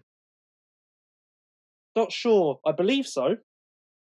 Yeah, you got to think that must have been. Imagine if Vlaanderen had 200,000. I bet he would have got a Kawasaki seat. Well, who knows? Who knows, right? At Phil White 192, who's next to throw in a towel? Retirement is in the air. Well, hopefully me, Phil. That was quite funny. I would go Van Horbik now. Yeah. Like I can't see a logical place for him to end up for next year. He just had twins, I believe. And also what happened in that second moto on the Wednesday in Trentino must have been a bit of a scare to make him to, like, if he was on the fence, I'd imagine that would have been enough of a scare for him to go, fuck it. I reckon we're going to see Van Horbik, Strybos, and then Caroli. Van Horbik, Strybos. I forgot about Strybos. Yep. I haven't texted him in a while. Yeah, he's got a little one, hasn't he? Another one. Yeah, that was a while ago. Yeah, so he's got 2. Has he got 2 now, or has he got 1 on the way? I can't remember. I said to someone in Trentino that someone said to me in Trentino, James doesn't know a lot about motocross, does he? And I went, no, but the one thing he does know about is how many kids people have in the paddock, and you've proven it. Yeah, this is what happens when you're a dad. Bring that up, and you're just having a full-on debate. Like, how many's he got now? Yeah, this is what happens when you're a dad and that, and that's how I end up talking to the riders now and stuff like that. It's just about kids in. When I said to said person that the one thing you do know about is how many kids each person has, they said that sounds very creepy. It does sound very creepy, yeah. But when you're talking to riders, and because a lot of the riders and a lot of the riders' wives follow like myself, follow Olivia through myself. So weirdly, like people don't ask how I am; they ask how Olivia is. So when I go to a GP and they say, "Oh, how's your daughter? Da, da, da. She's she looks da, da, da, da," and then it's like, "Oh, see," and I'm like, "What about me?" So it's just one of those things. When you've got children one day, probably never going to happen. But if you did, maybe you could foster some or something. Then you'd have something to talk about other than motocross. I've got plenty to talk about. Like what? What special offers are on at Nando's? No, I may only be able to talk motocross with you, but Well, what do you talk to your mum about then? No, I had a lot of entertaining discussions in the paddock in Trentino. Really? Yep. What about? No, you should have been there. Should have been there. Callum Crossland. What's happened to the regular MX Vice videos from the GPs? Has Sean not been at the events? Good question. Good question. I can take this. Okay, go. Sean's been at every single GP, but as his brother Wes. With the turnaround of like 2 days between each GP and a triple header, that's not enough time to get a full video turned around for YouTube. And also, all season long, we were like, this is the thing. Like going back to my previous Grind My Gears run, like we work on a lot of stuff that people don't realise. So basically, at every GP, as well as doing all the MX Vice stuff, we've been working on an MX Vice Monster Energy collab, which is basically like the YouTube videos you're asking for, Callum, but it's a bit deeper and it's a bit like a more in-depth look at like the COVID season. So basically, Sean's actually just sent me now a link to the first draft of the first video, but in the next 6 weeks or so, there'll be a couple released that is basically a culmination of the COVID season as a whole. You sound very proud of that. What? Is it a good video? Well, no, I haven't watched it yet, but I know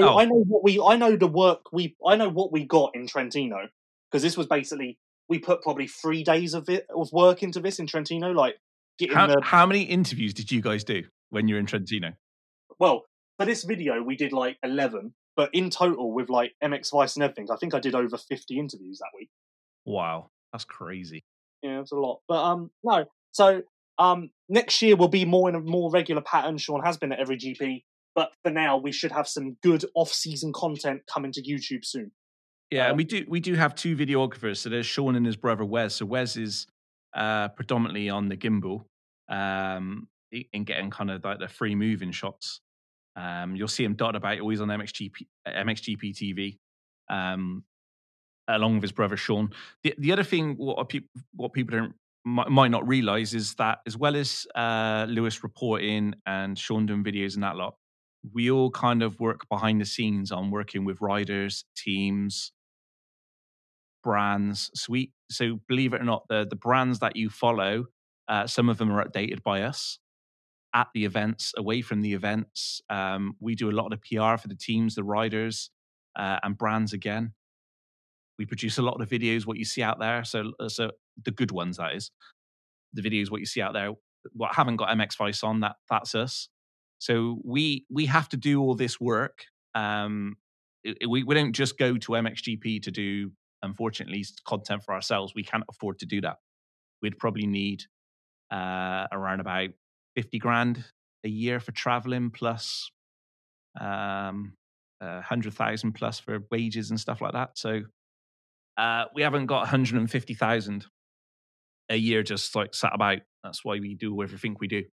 So and This monster project is quite cool. So it's cool. Like I know a few riders have asked for MX Vice Monster Energy collabs. So it's turning into quite a cool thing. Yeah, and we've got a really good relationship with Monster, and with everybody we work. It's not like we don't want to do it. We do. We enjoy to work what we do. However, we can't do as much with MX Vice as we'd like to because we have to earn. Fair shout, Lewis. Yeah, but also we pick and choose. Like we only work with stuff we want to work on, like cool brands and cool stuff. So yeah. Like for instance, hello. I do the social and PR for Monster Energy Yamaha Factory MXGP, which coincides perfectly with my side job of driving the Ben Watson bandwagon now. There we go.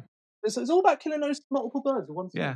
I cannot wait for you to start writing about Koldenhoff next year, and you guys just sitting down having a coffee, talking about any opportunities that might come up.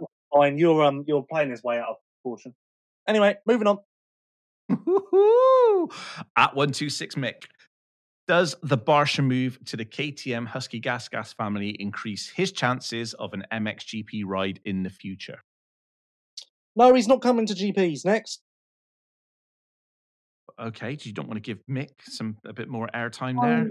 I feel like we've had this question a lot this year. He's never coming to GPs. But we can still hold on, Lewis. We can hold on for hope. He's never coming to GPs. That ship needed to dock. As Europeans, we do love Americans coming to ride MXGP, don't we? Well, there's a massive fascination about this. Now Covington's retired. We have no one, do we? But Sinai's gone. Yeah. So, yeah. Who's next? Hashtag who's next? We need some Americans. Come on over. And it actually seems as though now, I don't think we're going to have anyone for quite a while.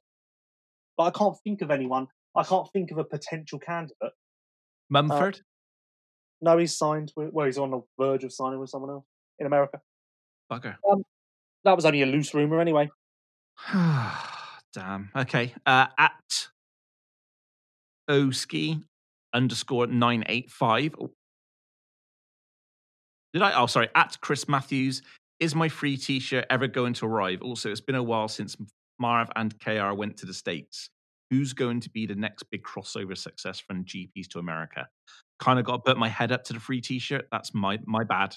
Actually, everyone, people of the world, if you ever get promised a free t-shirt or congratulations, you've won this or XXX, and if that message ends with thanks, James, you're not going to receive it.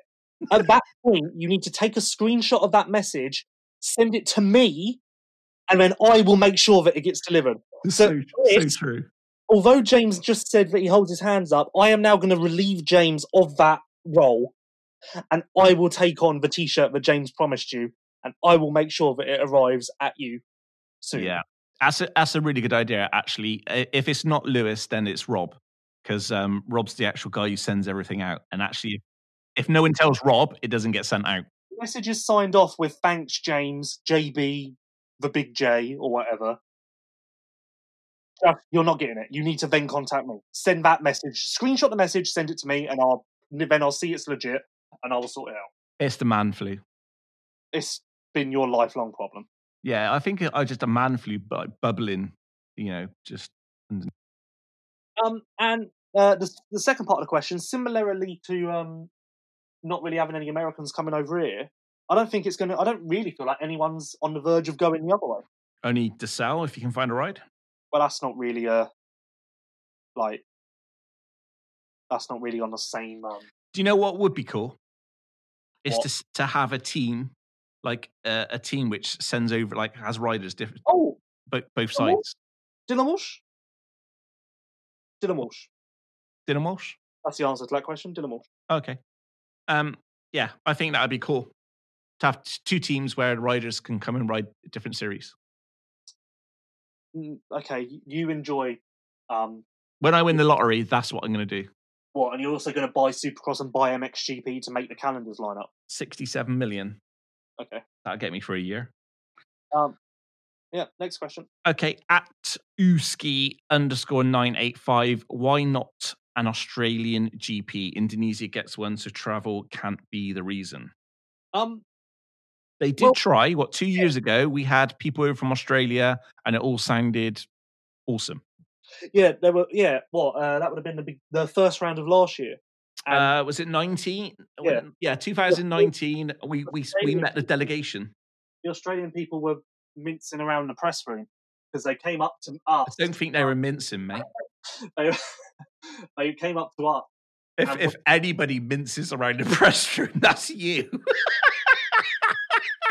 They came up to us and they said, "Do you expect to have these plugs at every round?" And I genuinely was just like, "I have no idea who these people are." Like, what? And then it turns out they were shopping for information for their Australian GP. But I keep meaning to ask what actually happened with that. But I presume it's just another one that like got close but didn't quite come off. And obviously now, from what I read on Lad Bible, there aren't going to be international flights to Australia until winter 2022. So I guess that means that you'll be waiting until 2023 at least for the Australian GP. Yeah, like I said, it sounded like it was close at one point. We talked to the Australian delegation who came over to try and, I think they were doing like a feasibility of it. So it looks like it got that far, but then it kind of, we've not heard anything since. At Grant. Travel is not the reason though. As Uski says, it's not because it's too far or whatever. Nah. And I think everyone, promoter, riders, teams, and me would love to go to Australia. So. And me, I would come back as a journalist. You probably wouldn't be invited. Okay. At Grant_Jones36, can you see Watson being a top 5 guy in MXGP next year? Okay. Yes. Yeah. But if that's like Family Fortunes and you've got to buzz in, then yes. Yeah, I'd like to say the same for Olsen as well. The bandwagon, we're in gear, seatbelts on, we ain't stopping. Choo choo. There we go. Choo choo indeed. At Kevin C430, Jeffrey Hurlins, Tim Geiser, or Jorge Prado for the MXGP title in 2021. I don't know. I'm going to go Prado. I don't know. I genuinely don't know. That's my heart. My heart says Hurlins. My head says Geiser. Something else is saying Prado. My stomach is saying Prado. Is it your penis? Yeah. No, it's my stomach. Because my heart. My heart is saying Hurlins, but I genuinely believe. Okay, yeah. You said yes.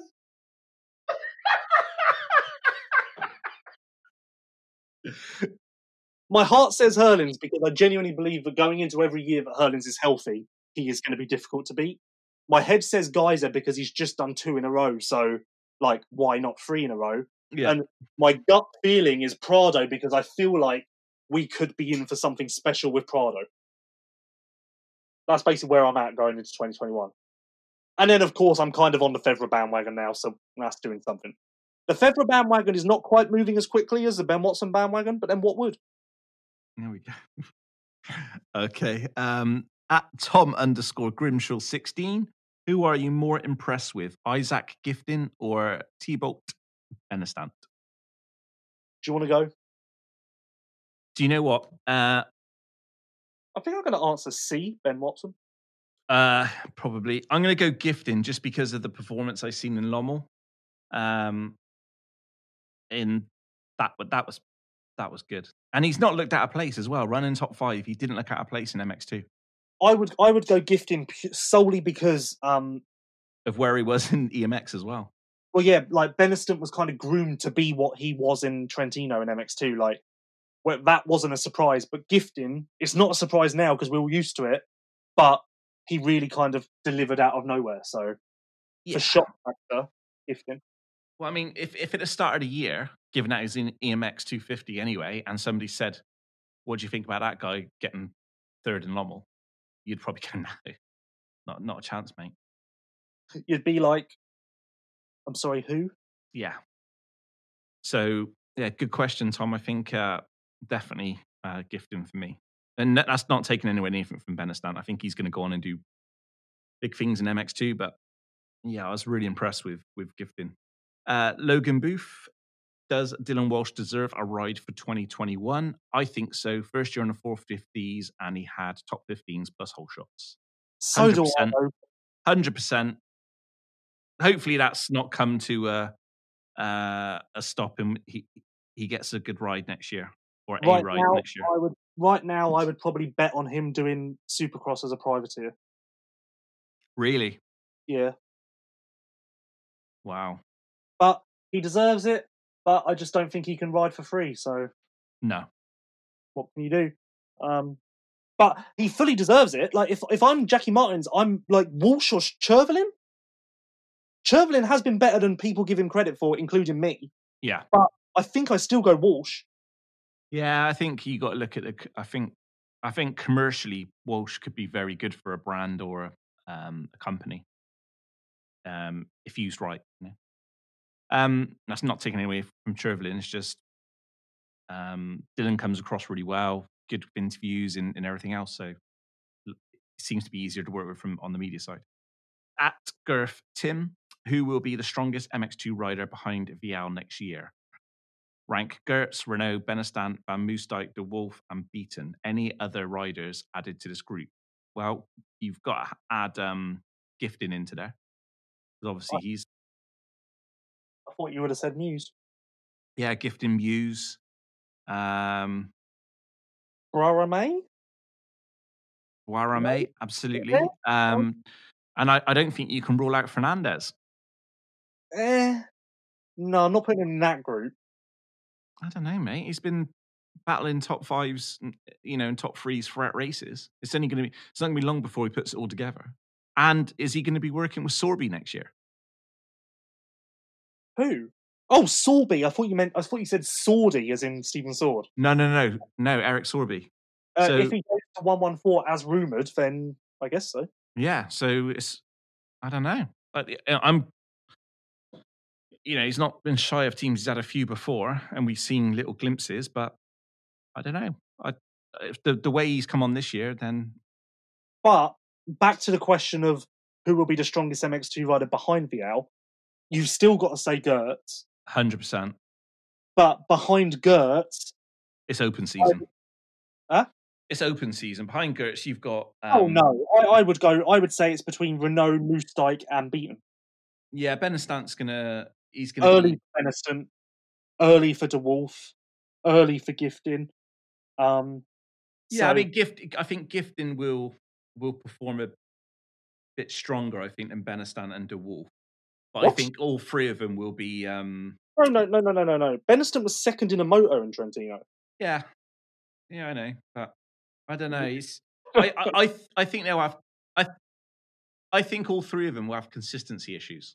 I think Vial, Gertz, Renault, Moosdijk, Beaton are your 5 there every week guys. Add in Boirami as well. He'll be there. Yeah. I'd say Boirami. I'd say Boirami's in no man's land between that group and the flashy Benestant, Harrop, Gifting group. No, he'll be there next year. I know he'll be there. He's got a ride, but no, he'll be in that group 100%.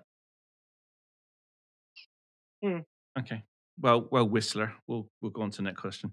At MRod120, we don't see Geiser's dad around much lately, especially these last 2 years. Coincidence or pressure from the team, as he was quite influential in Tim's way of life? Well, the last time I seen him he was in a chopper. You're right. He hasn't been around really for going on 2 years now, whereas he used to be in on the start line on the bike. I don't think it's request from anyone. I think it's just one of those standard cases of Tim kind of now can stand on his own 2 feet. He's got his girlfriend Spieler at every round, and that's kind of his support network now. So he doesn't need to lean on his dad as much, and therefore there's not as much need for his dad to be at every race. Unfortunately, this happens with schoolboy dads. And I think guys are. Well, actually, I don't think it's quite clear in the results for the setup the Geiser has currently works for him. So that doesn't need to be played around with. Clearly, having the HRC guys and Spieler in his corner is kind of like what he needs to win back-to-back world titles. So it works. But yeah, you're right. He hasn't been around really for 2 years now. So That's good. Yeah, I think I agree. Whatever he's got around him at the moment, it's working. At Dive MX, where do you think Arnold Tonis will end up next season? I would bet. Well, right now, I would struggle to bet on anything because I don't really feel confident with anything. But if I had to bet, I'd probably go down the path of this rumored new team thing. Like, again, know nothing about it. Don't really have any concrete information, and he doesn't seem to, as far as what he's saying, he doesn't seem to be locked in anywhere. But I can't really see a spot for him at any existing teams. So, yeah, no, I can't say too much, but I kind of know where he's going. He's going to be fine. He's going to be good. At Leverett, MXGP should be a lot more fun to watch next year with more Brits in the class. We have obviously lost some in MX2. Any riders you see coming through? A lot coming to EMX Open. Yeah. Well, Eddie J. Wade is doing EMX 250 with VRT KTM. Joel Rizzi got doing something new as well. He hasn't announced it, but I think he put something on Instagram saying exciting news coming soon. So I actually have no idea what he's doing. So that's our two prospects. We've got Tom Grimshaw, who sent in a question. Yeah, I believe Tom's doing more EMX 250 next year. Yeah. Me? I'm at every GP. I know one of the riders, we helped Louis Kessel. He's going to be hopefully doing some EMX 250. I sat on Sterry's bike in Trentino, and unfortunately, the fact that I sat on a bike in a GP paddock kind of pushes me near the top of the list. Oh, it caused a lot of stirring on a bike. There isn't much else going on, so there was a lot of talk about you on that bike. Literally, as you were literally putting your leg over it, I think Sterry sent me a message. Well, Adam Sterry is blocked from MX Vice. It was probably the best picture, apart from the one with you and Elton John. No, from that, and he's blocked. Adam Sterry's blocked from MX Vice. You're fine with me, Adam. No, blocked. Absolutely fine. Just keep those pictures coming. Adam Sterry is fake news. You are Trump. Adam Sterry's blocked. Right. Lewis, I've got to wrap it up. I'm feeling weary. I'd like to say a little something. Okay. First of all, you were the reason there was no show for the last 2 weeks. I'd just like to, as you've said, I'd like to start by saying that's on you. But I'd like to follow that up with, I'm impressed with your effort in this show. Thank you. I was literally... When I messaged you this morning saying, are you alive enough to do a show? And you said yes, I thought, oh boy, here we go. It's going to be one of those shows where everything I say is met by no one cares, and it's going to be a painful shit show. But you seem to have put in some effort. I tried. You took some of my feedback on board. I did. Nice. Yes. So maybe I'll make a host of you yet. So your feedback was on the even strokes segment, don't repeat the word Don't echo what I'm saying. Yeah, everyone's bored. I've said this to you before. You've got to let things go. I don't want to. It's like coming up with Phil Micrevis and Emma Royds. These things matter. If you think something's funny once, then it's funny. If you think something's funny for the second time, then what you have to remember is, for every one person that moans about me, there's 10 people emailing me saying, honestly, keep it up. Yeah, but I don't think they're talking about that specific point. All I'm saying is people in the GP paddock just wondered why you were repeating the same thing every week. So, it's because I'm old. Okay, that's true. Right, I've got to go. Well, I guess we'll be back next week. We are 100% back next week, where we're going to talk. You've got all of your tokens for weeks off, I'm afraid. So we're going to be rolling through the cold. Oh no, I'm happy to smash it. We got a lot to talk about, even in the off season, and it gives us a bit of a clearer picture with not racing around the world. So, did you want to discuss MX Vice, or do you want to save that to next week? I will save that to next week. Let's keep them wanting. Well, after I just commended you for the effort you put in, you now seem very desperate to end the show. So no, I'm just weary. That's all. Do apologise. Well, I'm going to go and have a 5-hour sleep now. Well done for the effort. Thanks for turning up. Just like to let you know as well, I have yet to find a 2021 replacement for you. Or a girlfriend. So at the moment, you are unfortunately the favourite to continue in 2021. I am coming into the new year. I couldn't even find a replacement for you for 1 week because I did try last week. Yeah. But no one in Europe is really interested in doing a long podcast. No, let's face it, they got better things to do. Neither are you, to be fair. No, I'm just hanging on by a string. I am marching along really with this, just trying to keep this on my shoulders by myself. With your trumpet blowing at anybody who wants to, look your way. Yeah. Right, we're brought to you by Fly Racing, Liat, Planet Motor Holidays, Prox Racing Parts, Technical Touch, Hinson, KYB, 7, Even Strokes, Yoka Europe, Crossbox, and Talon Engineering. Those guys look like they're going to be back in 2021. If you want to be part of this show, then get in contact with Lewis or myself. We would love to welcome new people on board. Or you could get involved in one of the new podcast shows that are coming.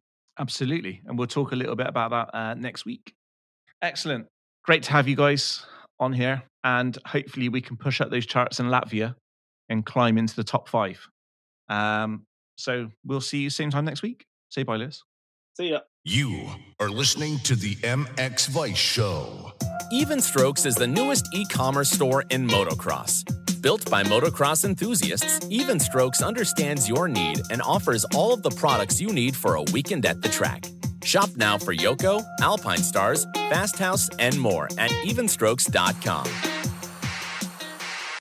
Hinson is the world-leading manufacturer of clutch baskets, clutch covers, clutch discs, and springs for both dirt bikes and quads.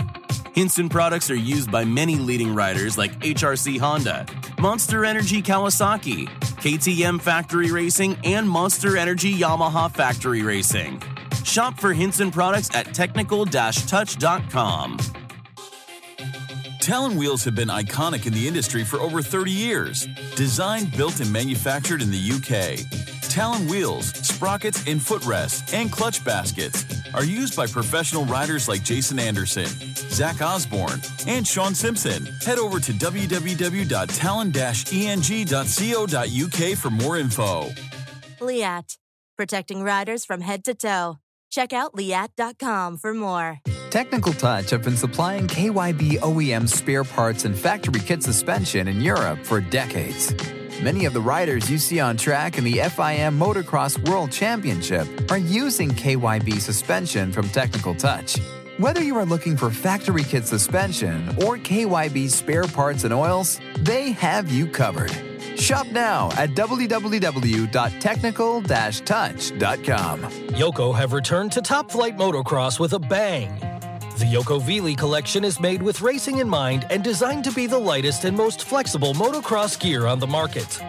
Go to yokoeurope.com to locate your nearest dealer or shop online. The MX Vice Show.